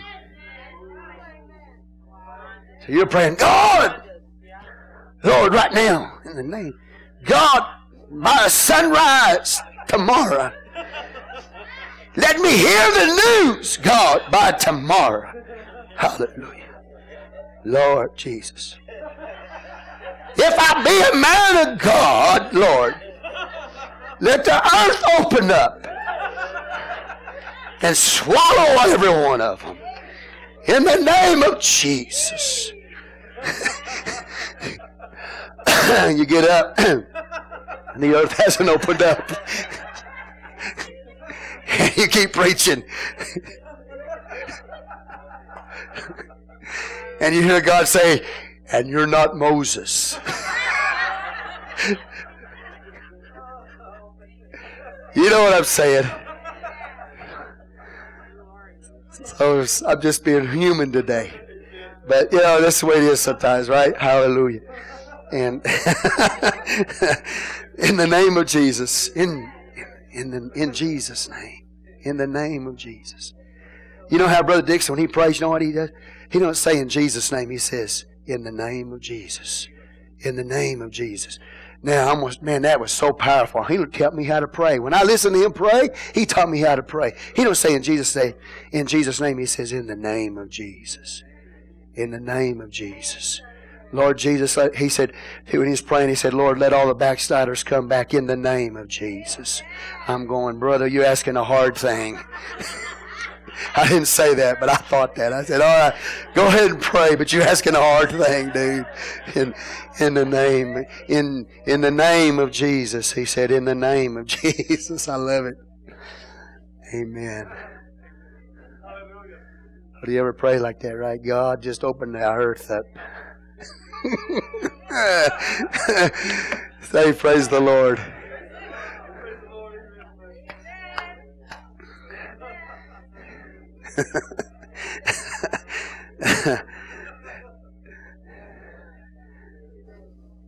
Y'all don't pray like that, do you? You don't pray imprecatory prayers, do you?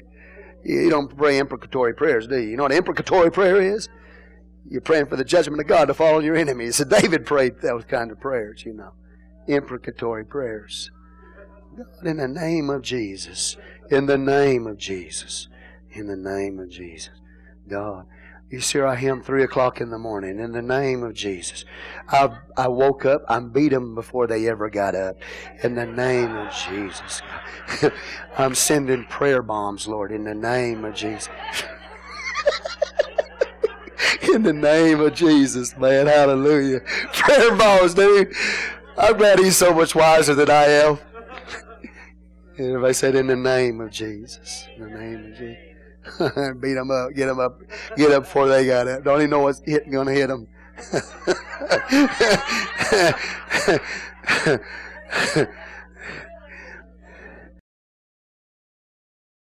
We get a little like the sons of thunder, the Samaritans didn't want Jesus to come in their city. Lord, call down fire from heaven, like Elijah did. And then in the name of Jesus, in the name of Jesus. He said, you don't know what spirit you're of, man. I didn't come to destroy men's life. I came to save men's life. In the name of Jesus. In the name of Jesus.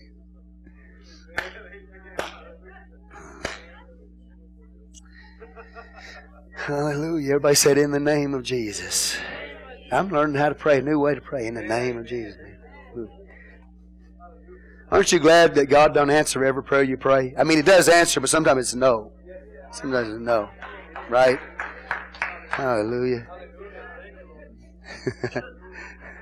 Aren't you glad you're not God? I mean, like I say, but maybe you can't relate to what I'm saying because y'all live in little cocoons and, y'all are sheltered, I don't know. But y'all can't relate to my craziness. But in the name of Jesus, in the name of Jesus, God, open up the earth. If I be a man of God, Lord, open up the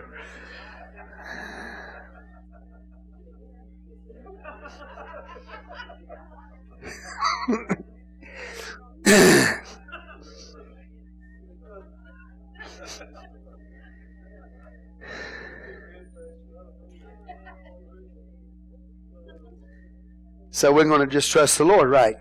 Are we going to do that? Now that's the way you say, in the name of Jesus. When you say trust, I'm going to trust the Lord in the name of Jesus. Hallelujah. My enemy went to jail. Lord, in the name of Jesus, God, just let the jail fall down on top of him in the name of Jesus. Lord God.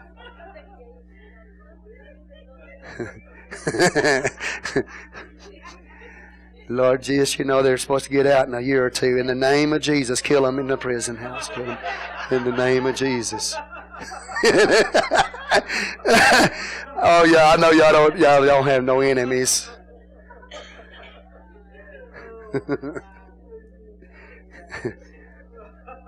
Praise the Lord, hallelujah. I'm not worried. I don't think I have an informant anymore. Say praise the Lord in the name of Jesus, God. So if I do, send out all the news bulletins. Hallelujah.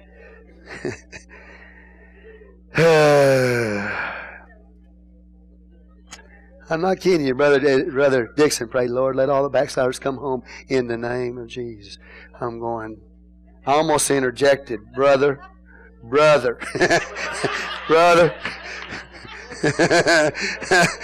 Let me qualify your prayer there, dude. Right? Okay. Thank you, Jesus. But I'll let him keep praying in the name of Jesus.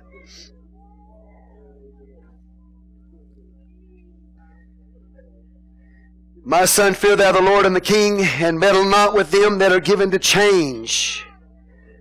Fear, say what? Fear the Lord, number one. Right? And who? The King. So you fear God. You don't fear a man. You fear God, but you respect the authority. Fear God, respect the authority. Amen?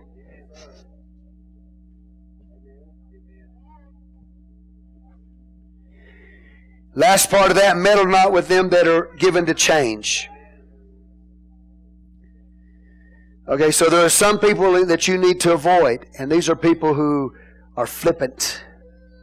They are compromisers. Okay? They're not consistent. So be careful around chameleons that change with their environment. Whatever, listen, are y'all hearing me? I'm almost done. Can y'all see? Can you, sister? You all right back there? Brothers and sisters, there's some people, if their environment changes, they're like a chameleon. Okay? They're like that. Whatever that environment is, that's what they are. That's where they are. That's how they are. Okay, amen? They're compromised. They're subject to change. They come to church one way, they go out there, they're different places, and they're totally different. So you want to stay away from people like that. They're not consistent. All right? They compromise with the Word of God. My wife, amen, Sister Christina, and Sister Lori goes to this same workout facility that we go to, and they always wear their skirts. They wear their leggings underneath, and they always wear their skirts to the knee. Okay? And they just work out hard, physical. Man, we do powerlifting stuff. We're not, so they do really work hard. And Sister Christina, man, she doesn't do treadmill anymore. She's over there doing powerlifting exercises. So, but yeah, no, that's not true. But anyway,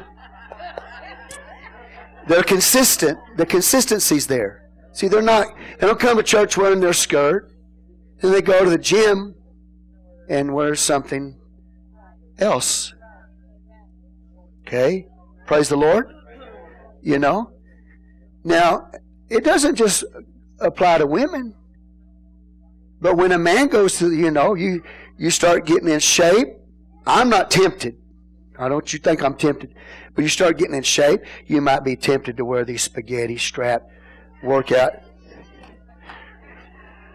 that goes, right down here below the nipples.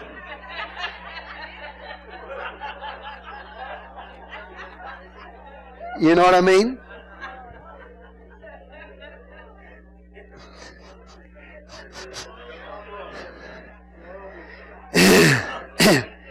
Now, just so you know, I'm not tempted, man.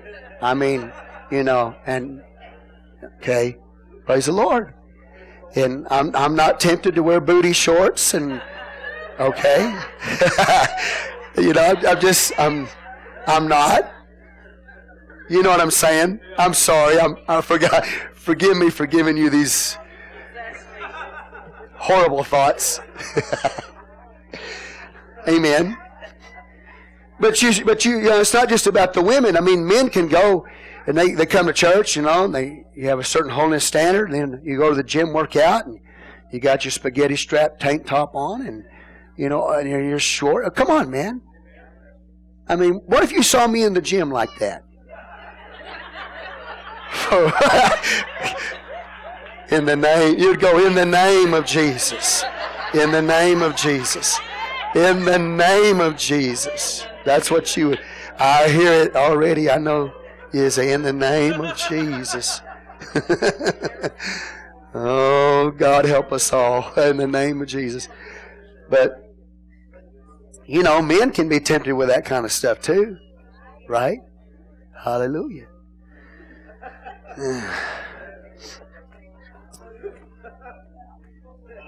But my point is this, it's not subject to change.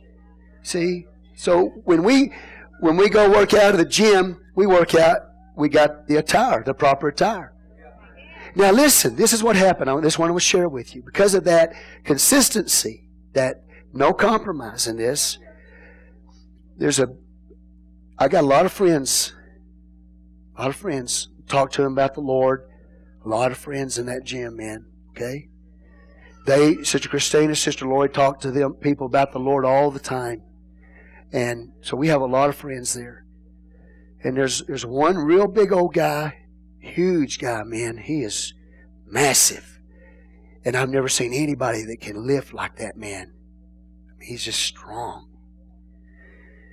So he walked by me the other day, and we talk often. And just recently met him. And we started talking. He was telling me about different things, and conversation came around. He said, what church? Because I told him, I'm pastor, a church. I told him this when I first met him. And so he said, well, what kind of church do you pastor? I said, well, we're non-denominational, but we're apostolic Pentecostal. And I said something about, I think it was Sister Lori.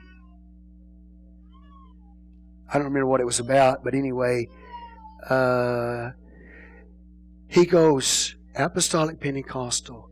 He said, and he pointed to my wife, and he pointed to Sister Lori, and he said, I saw the dress. And he said, that was the giveaway. Now, brothers and sisters, I didn't know this, but this real strong power lifter knows a man of God in this city that's a Jesus name, one God apostolic pastor. He knows this man. I said, I know that man. I know that man. And he said, yeah, there's certain things going on with his child. I said, I want to tell you something. That man of God and his wife and that church know how to pray. He said, if you know him, they know how to pray, and they can pray for your child. Okay, amen? But you see, the point is that because that's not compromised, you would be amazed at how many people out there in the world, in those gyms and places, they know by just looking at you, they know what you're all about.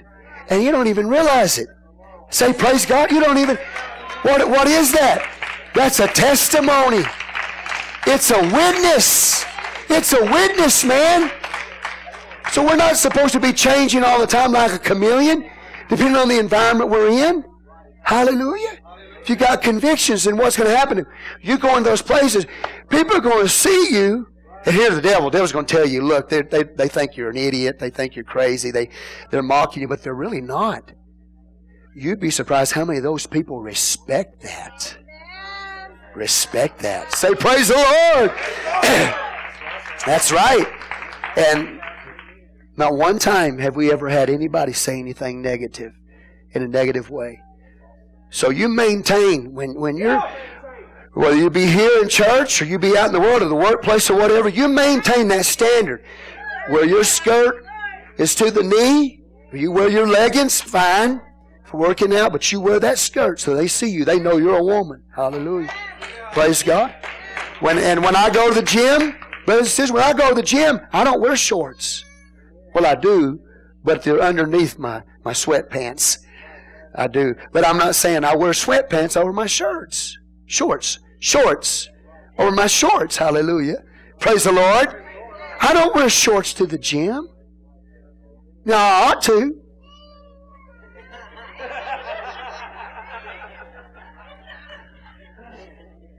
Y'all didn't see that over here, did you? See that?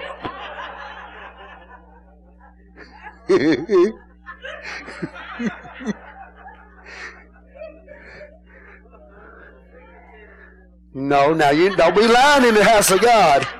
You don't be lying in the house of God.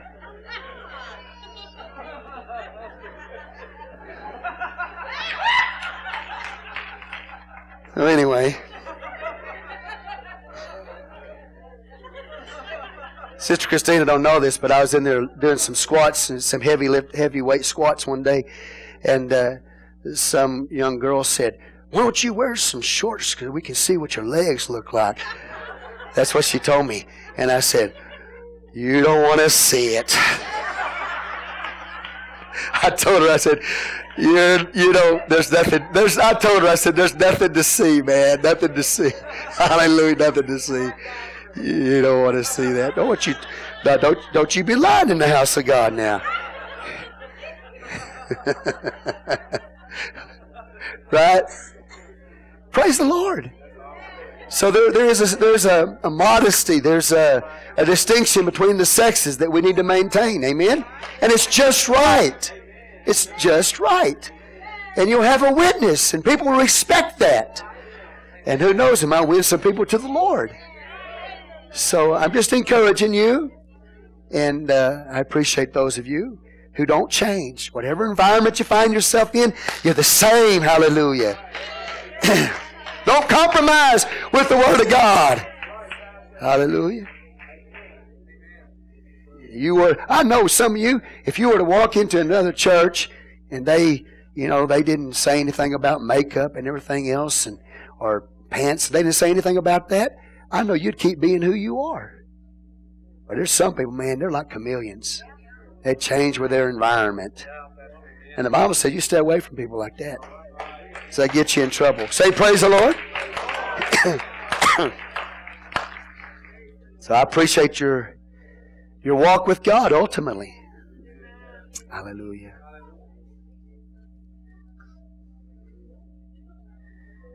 Sister Christina. She's over here giving a commentary on my physique. Hey! That's a good one, man. She said I'd talk about her beard. She's going to talk about my physique. Thank you, Jesus. You're not supposed to touch the Lord's anointed.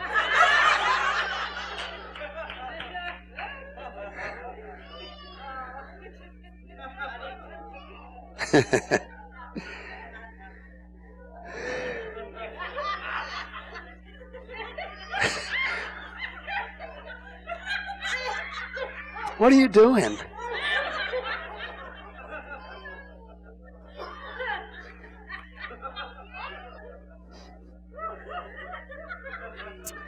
Right? Everybody say right.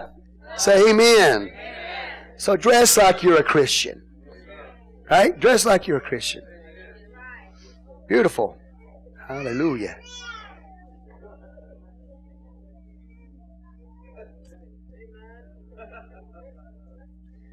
Can y'all see Bishop and Brother Timothy walking around in one of those spaghetti workout shirts?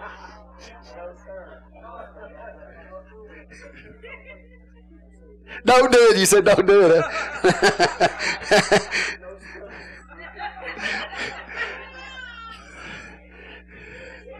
There's a bodybuilder over there. I don't know if you know Adam or not.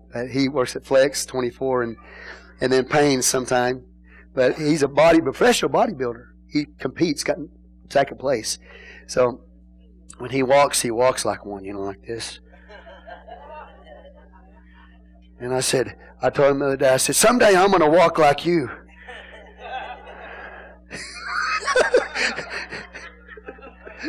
He's my good friend, man. We have a good time. Praise the Lord. But anyway, just be consistent wherever you go. Hallelujah. Amen. See, I don't have to get up here and take a big old ball-peen hammer. Do I? Top your head? No. Hallelujah. Say, praise the Lord. You see, I'm touching something important. Need to touch it. Need to remind you every once in a while, don't I?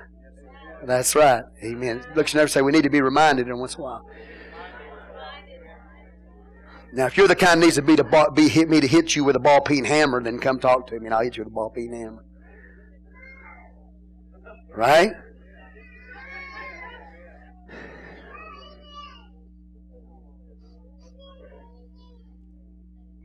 Aren't you really thankful that you haven't seen no brothers in the Lord walking around with those spaghetti workout shirts? Angelica's patting Andrew on the back.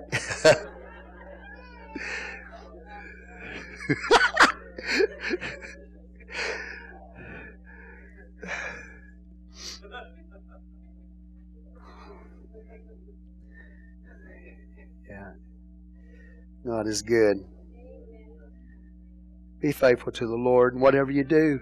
See, retain that witness. I promise you, people are watching you. They know. They know by looking at you, man. You have a testimony for Jesus Christ. Ultimately, I believe you're going to make a difference. I believe they're going to make a difference. I really do. I believe we're going to see people come. There's a man a man already told us yesterday. A man already told us he's going to bring his wife to the house of God Sunday morning. Met him in the gym. Okay? So, praise the Lord. Good things. Some good things happening. Excited. Excited about God. Excited about God. All right, I need to finish up. It's 9:30. Amen.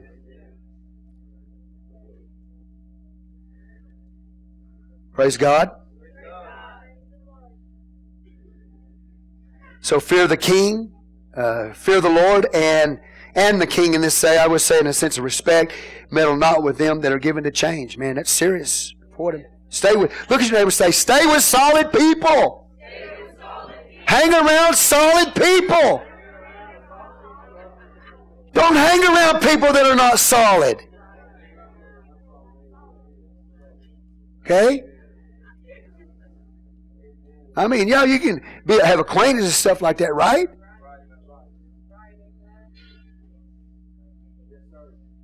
Believe the Word of God. Just don't meddle with them.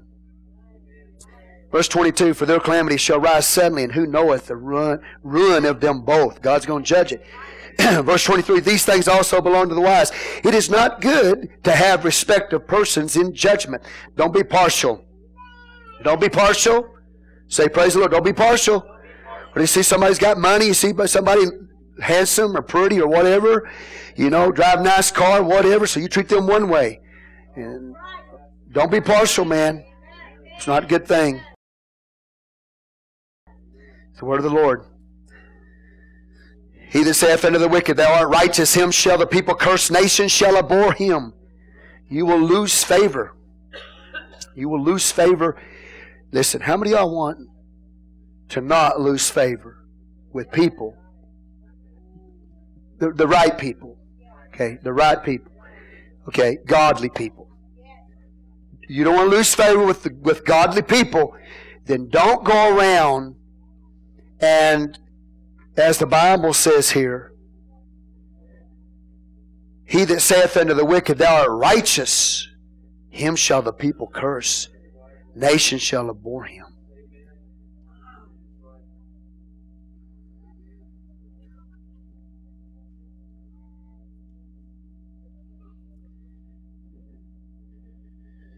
Okay. If you justify the wicked in their wickedness, are you with me? You say, you got a person that you know is, well, I'm not talking about just a person that's not a believer. We're surrounded by people that are not believers, and we're supposed to win them to God, to witness to them, to be involved in their life, right? But you've got somebody that is an avowed enemy to the gospel of Jesus Christ. And you know that they're an enemy to the gospel of Jesus Christ. They're an enemy to His church. Now listen to me. If you're not faithful to the church, you're not faithful to Jesus. Because the church belongs to Jesus. And you have somebody that is an enemy of the gospel of Christ, that are enemy of the church. Don't you ever say, they're not so bad. They're really not bad. Because the Bible said you will lose favor. And what's going to happen is you'll lose favor with the people of God because you're justifying the wicked. Don't do that. Oh, they're not so bad. Really? They're not so bad? Mm-mm. Man, I want the favor of God in my life, and I want the favor of the people of God. And if I, as your pastor, stood up and you knew somebody, okay, was an enemy, the gospel of Jesus Christ, and I patting them on the back, they're okay, they're not so bad, I'd lose favor with you. All right? Say praise the Lord, man. You don't do that. You recognize their condition, you say, well, pray for them. Right? But you start trying to condone their actions or condone their lifestyles. You say, well, they're really not so bad.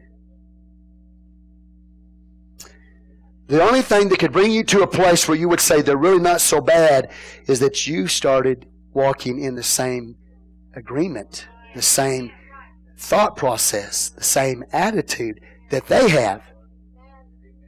You have to declare yourself. All right?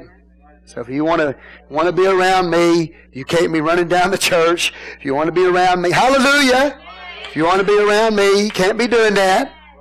Can't be talking about the people of God. Can't say praise the Lord. I said the people of God. Can't be running down the church I go to. Opposing the gospel of Jesus Christ, what I believe. Opposing holiness. Can two walk together except they be agreed? The answer is no. And we're talking about good agreement. Agree with God. Say praise the Lord. Are y'all awake? I don't get mad. Does somebody get around me and started running you down? I say, well, isn't there to invite them to dinner? No, that's my church. That's the people of God you're talking about. Say praise the Lord. You don't justify the wicked. What you're doing is you're losing favor with the people of God. And we can't do that. Draw the lines, man. So you either agree with their lifestyle, right? Or you just don't have the courage to take a stand. Okay.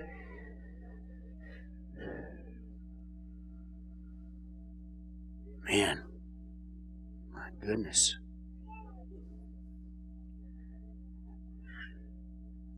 But to them that rebuke him shall be delight, and a good blessing shall come upon them. You see what I'm saying? You rebuke them. No, man. You're wrong. Amen. You're going against the Word of God. You're not right. Now, I promise you, if you do take a stand and you tell them and you rebuke them, they're not going to keep coming around you. You don't have to worry about it.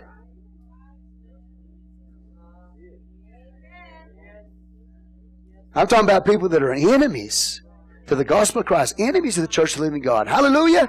Are y'all with me? Do y'all understand what I'm trying to tell you today?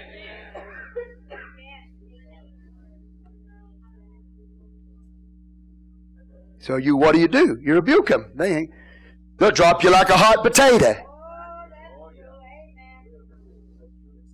They sure will. My pastor, when I first got in the church, he said, "You know how to get rid of your old friends?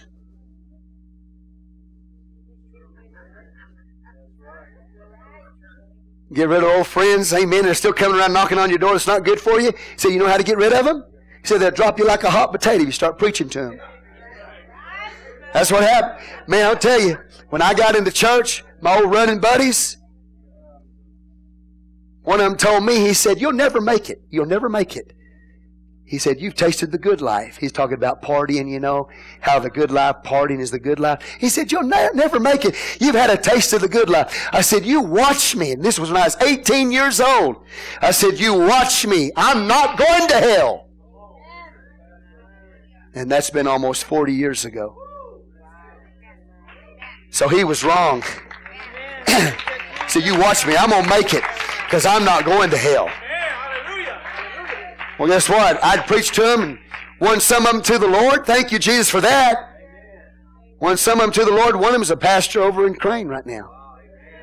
And I wasn't the only one involved. Greg Young, a good friend of mine, was Pentecostal, and we all worked together. But, you know, I don't take the credit. But I'm just saying, you're either going to win them, hallelujah, you're going to win them, or they're going to drop you like a hot potato. And we either want them to God, or they dropped us like a hot potato. Now, I'm not advising any of you to do this, but when I was so radical, so on fire, so genuinely saved by the love and blood of Jesus Christ, the power of the Holy Ghost, when I got saved, all my buddies, everyone I had, they were all in the world a bunch of party nuts, man. And I'd find out where their parties were, and I'd go out there and I'd preach to them. And while I was preaching to them, some of them were puking. They were so full of alcohol. That's the background that God saved me out of. But when I went out there, I didn't have a desire for Jack Daniels. I didn't have a desire to drink Wild Turkey anymore. Hallelujah to the Lamb. I went out there full of the power of the Holy Ghost in the name of Jesus. And I'd stand there and I'd preach to my friends about salvation, about eternity. And some we won, some we didn't.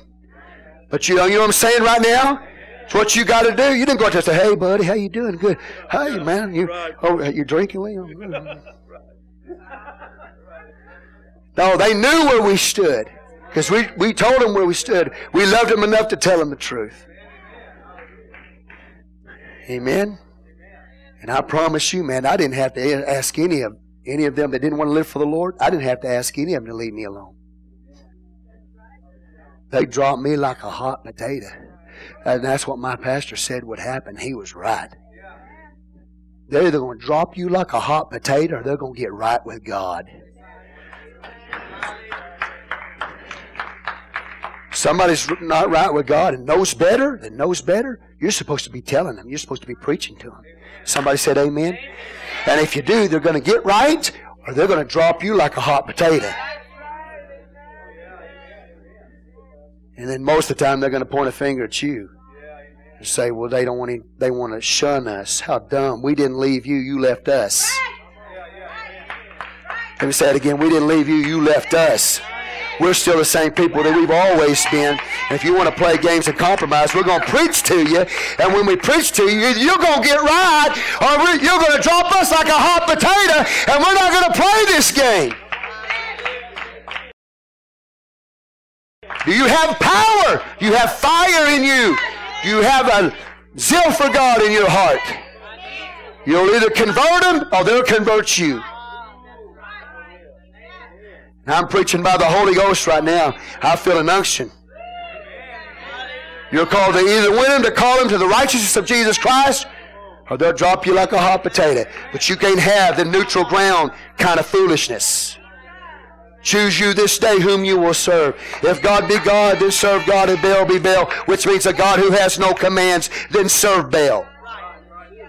But as for me and my house, we will serve the Lord. Say praise God.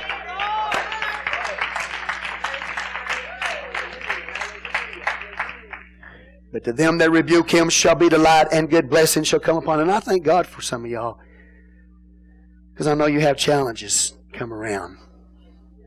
But you remain faithful to the Lord.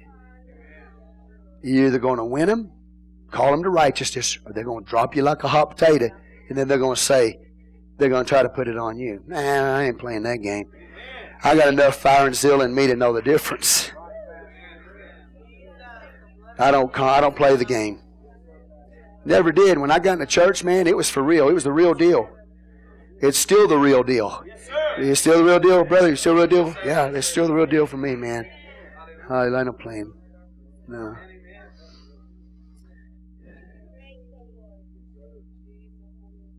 I'd rather win him. You know how the best way to get rid of an enemy is? Win him. Make a friend of him. Win them to God. That's the best way to get rid of an enemy. But I promise you, they're not going to be friends if they're not going to do what's right and live for God. It's the way it is. Praise the Lord. Hallelujah. So guess what? When you come to church, if you're living right and I'm living right, guess what? Praise the Lord. It's going to be wonderful fellowship. If we're not living right, rebuke's coming. Rebuke's coming. And God's going to bless us for it. Y'all all right? Okay, not yet. It's not 10 yet.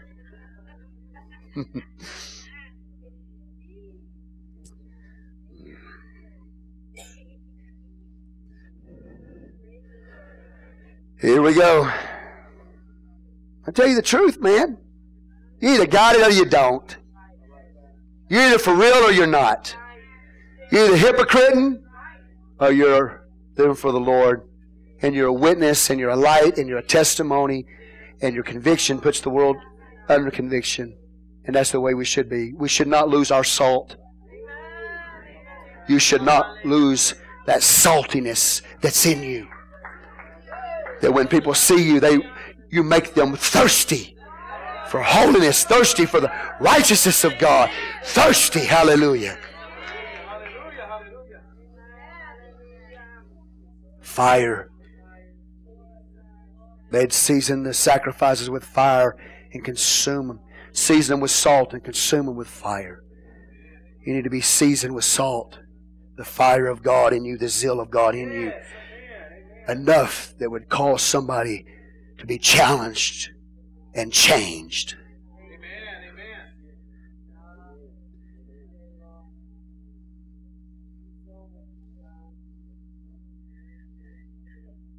Every man shall kiss his lips that giveth the right answer. Forgive me. I'm just looking. I've lost people. I guess they've all camped out. They probably went and got a tent, huh? Think we're going to have all night service? Then we get all their camping gear and canteens and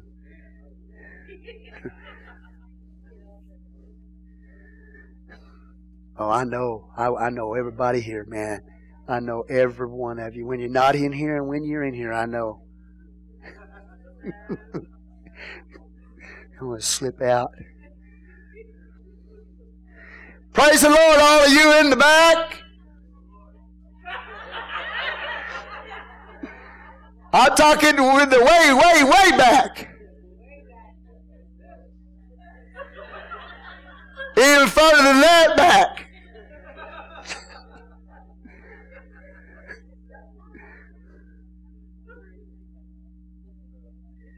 My goodness.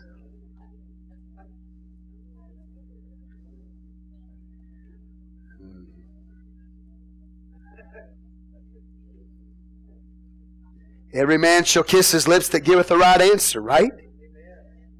How many of you know you need an answer, right direction in your life? If somebody gives you that answer, man, boy, you just want to kiss somebody. Now, we're not going to kiss nobody on the lips. I'm not kissing you on the lips. Not kissing you on the lips. This is a cultural thing. It's like shaking the hand, Thank you. Okay, that's a cultural thing here. Praise the Lord.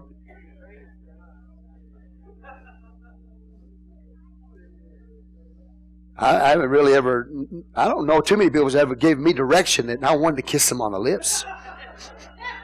And man, boy, that direction you just gave me, it just makes me want to kiss you on the lips.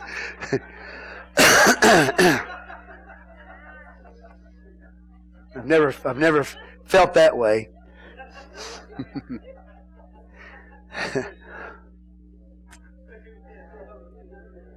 But it feels good, doesn't it, when somebody brings a good decision to your life, all right? Amen? Yeah, and I know somebody's saying, well, a good decision, let us go right now. But it wouldn't matter if I let you go right now, you wouldn't kiss me on the lips.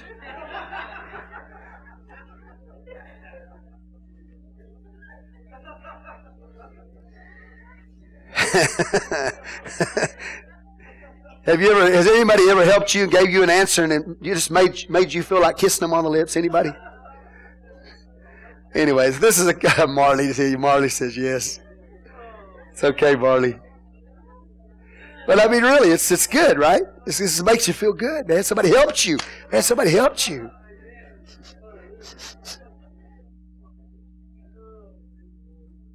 Right? Prepare thy work without, and make it fit for thyself in the field, and afterward build thine house. We're getting back, we're really dealing with wealth here as a whole, so I know we kind of drifted from that. But what he's saying is this, is build an economic plan. Okay? Have an economic plan. Prepare. Say prepare.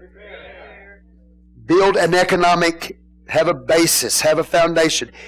Prepare for the building. Let me put it to you that way. Okay, so really this verse what he's saying is, pay as you go is the best approach. The more you can avoid credit, the better off you are in life. Prepare, save, gather, and then build. When you have the money, then buy it. You'll be amazed at how much money you'll save in life. If you say, I'm not buying that thing unless I got cold hard cash. You know how easy it is to sign your name on the dotted line? It's easy for all of us, man. I've done it so many times, I'm an expert. I am an expert. I promise you. I got an 850 score around there, you know. I'm an expert at it. So just take it from your pastor. Cold hard cash. You won't spend as much. You won't buy as much. But if you pay as you go, it's the best approach. That's what he's saying right here. You prepare everything and then you build. Say, praise the Lord. So I go by the Word of God that I preach to you. Now, just being in the Word of God made me make a decision not long ago. All right? Say, praise God. Yeah. You know. So then you got to try to find a used car that you can pay cash for. And you go, my goodness. Man, you got to pay all kinds of money for a 100,000-mile car. Man. You know what I'm saying? So it's difficult. But if you stick to your guns, I'm not buying anything unless I can pay cash for that car, man. You know what I'm saying? Hallelujah. It saved you a lot of money. It's hard though, I know. Now, and then some people say, well, everything's not an economic decision, and I agree with you, it's not. Sometimes you do things for pleasure. It's not the best economic decision, is it? To buy a $3 Coke?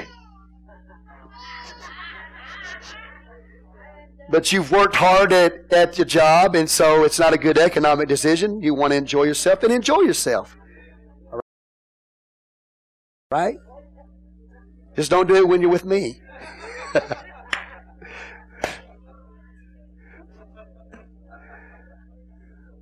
If I see you buy a Coke, I'm going to say, anyway, paying for poison. But I realize there are things in life that we buy because we enjoy it, and they're not good financial decisions. I get that. And I that's fine. Okay? But when it comes to building economically, if you want to build, the best approach is pay as you go. It means save and then buy. Save and then buy. And if you don't have it, don't buy it. Now, only exception, and there's nothing wrong with borrowing money. There's nothing wrong with it. I'm just saying the best approach. Probably, though, very rare any of us can pay for a house cash. That's something that I say, praise the Lord. Now, there have been maybe once or twice in our whole life that we have been debt-free. We didn't even owe money on a house. Okay? So it can be done, you know. But it's difficult. It is difficult. Everybody awake? Okay. Yeah, I am so sorry. I didn't plan on keeping you guys this long, but y'all been such a good audience tonight and so receptive and so open, and you've been responding. And so when you do that, I'm just going to keep on preaching because it's so rare, it's so unique, it's so totally different that, man, wow, I'm here for the long haul. Okay, so if you want me to quit early, don't have anything to say, just sit there and look at me, and I'll get afraid of you and I'll quit. Okay, but y'all been such a great audience, man. I mean, I'm having fun. I'm gonna keep you all night. And some of y'all are not worried about it. You're taking a good nap right now. And so praise the Lord, man.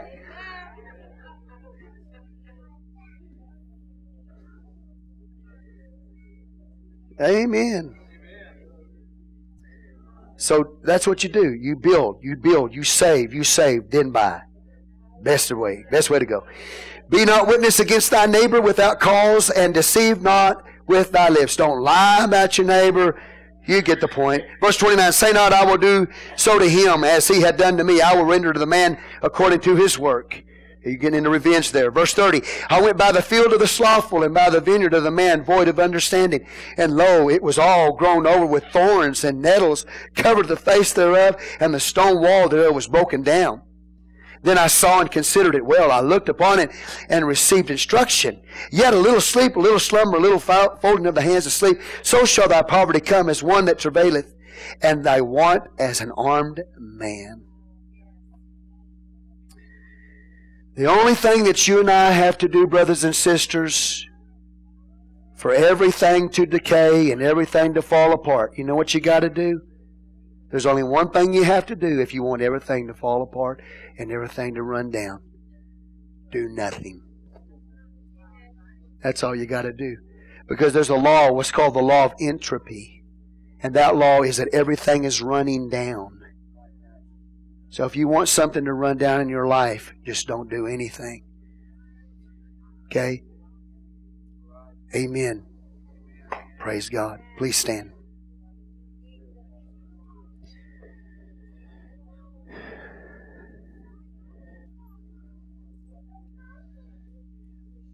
You know, as long as you keep a yard, the weeds won't grow.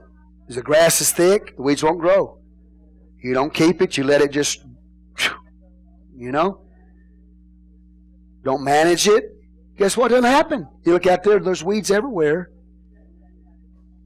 You don't take care of the fence, you look out there, the fence is going to fall down, collapse. You got to maintain things. How many of y'all love that your house never needs painting? It don't happen. Your house needs painting sometime. So there's a law. There's a law. If you want something to decay, all you got to do is do nothing. Okay? Say praise the Lord. So the answer then is to what? Be diligent. Be diligent. Hallelujah. Praise God. Amen. Because God knows, man.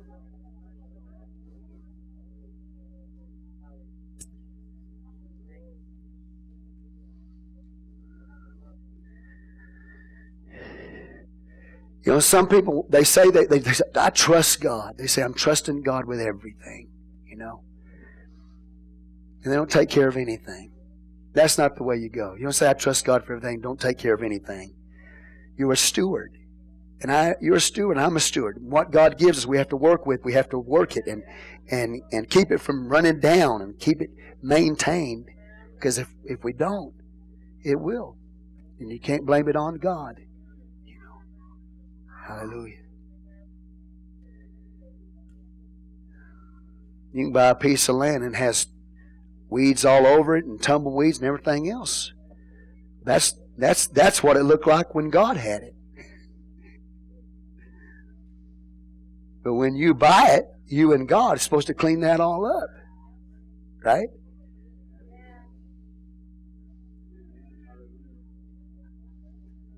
Right? Point being is a man bought a field one time and he built on that. Really nice things on that field. Somebody walked up to him and said, man, look what God did. God did all this. And the man was very wise. He said it wasn't just God. He said, I applied myself to what God gave me.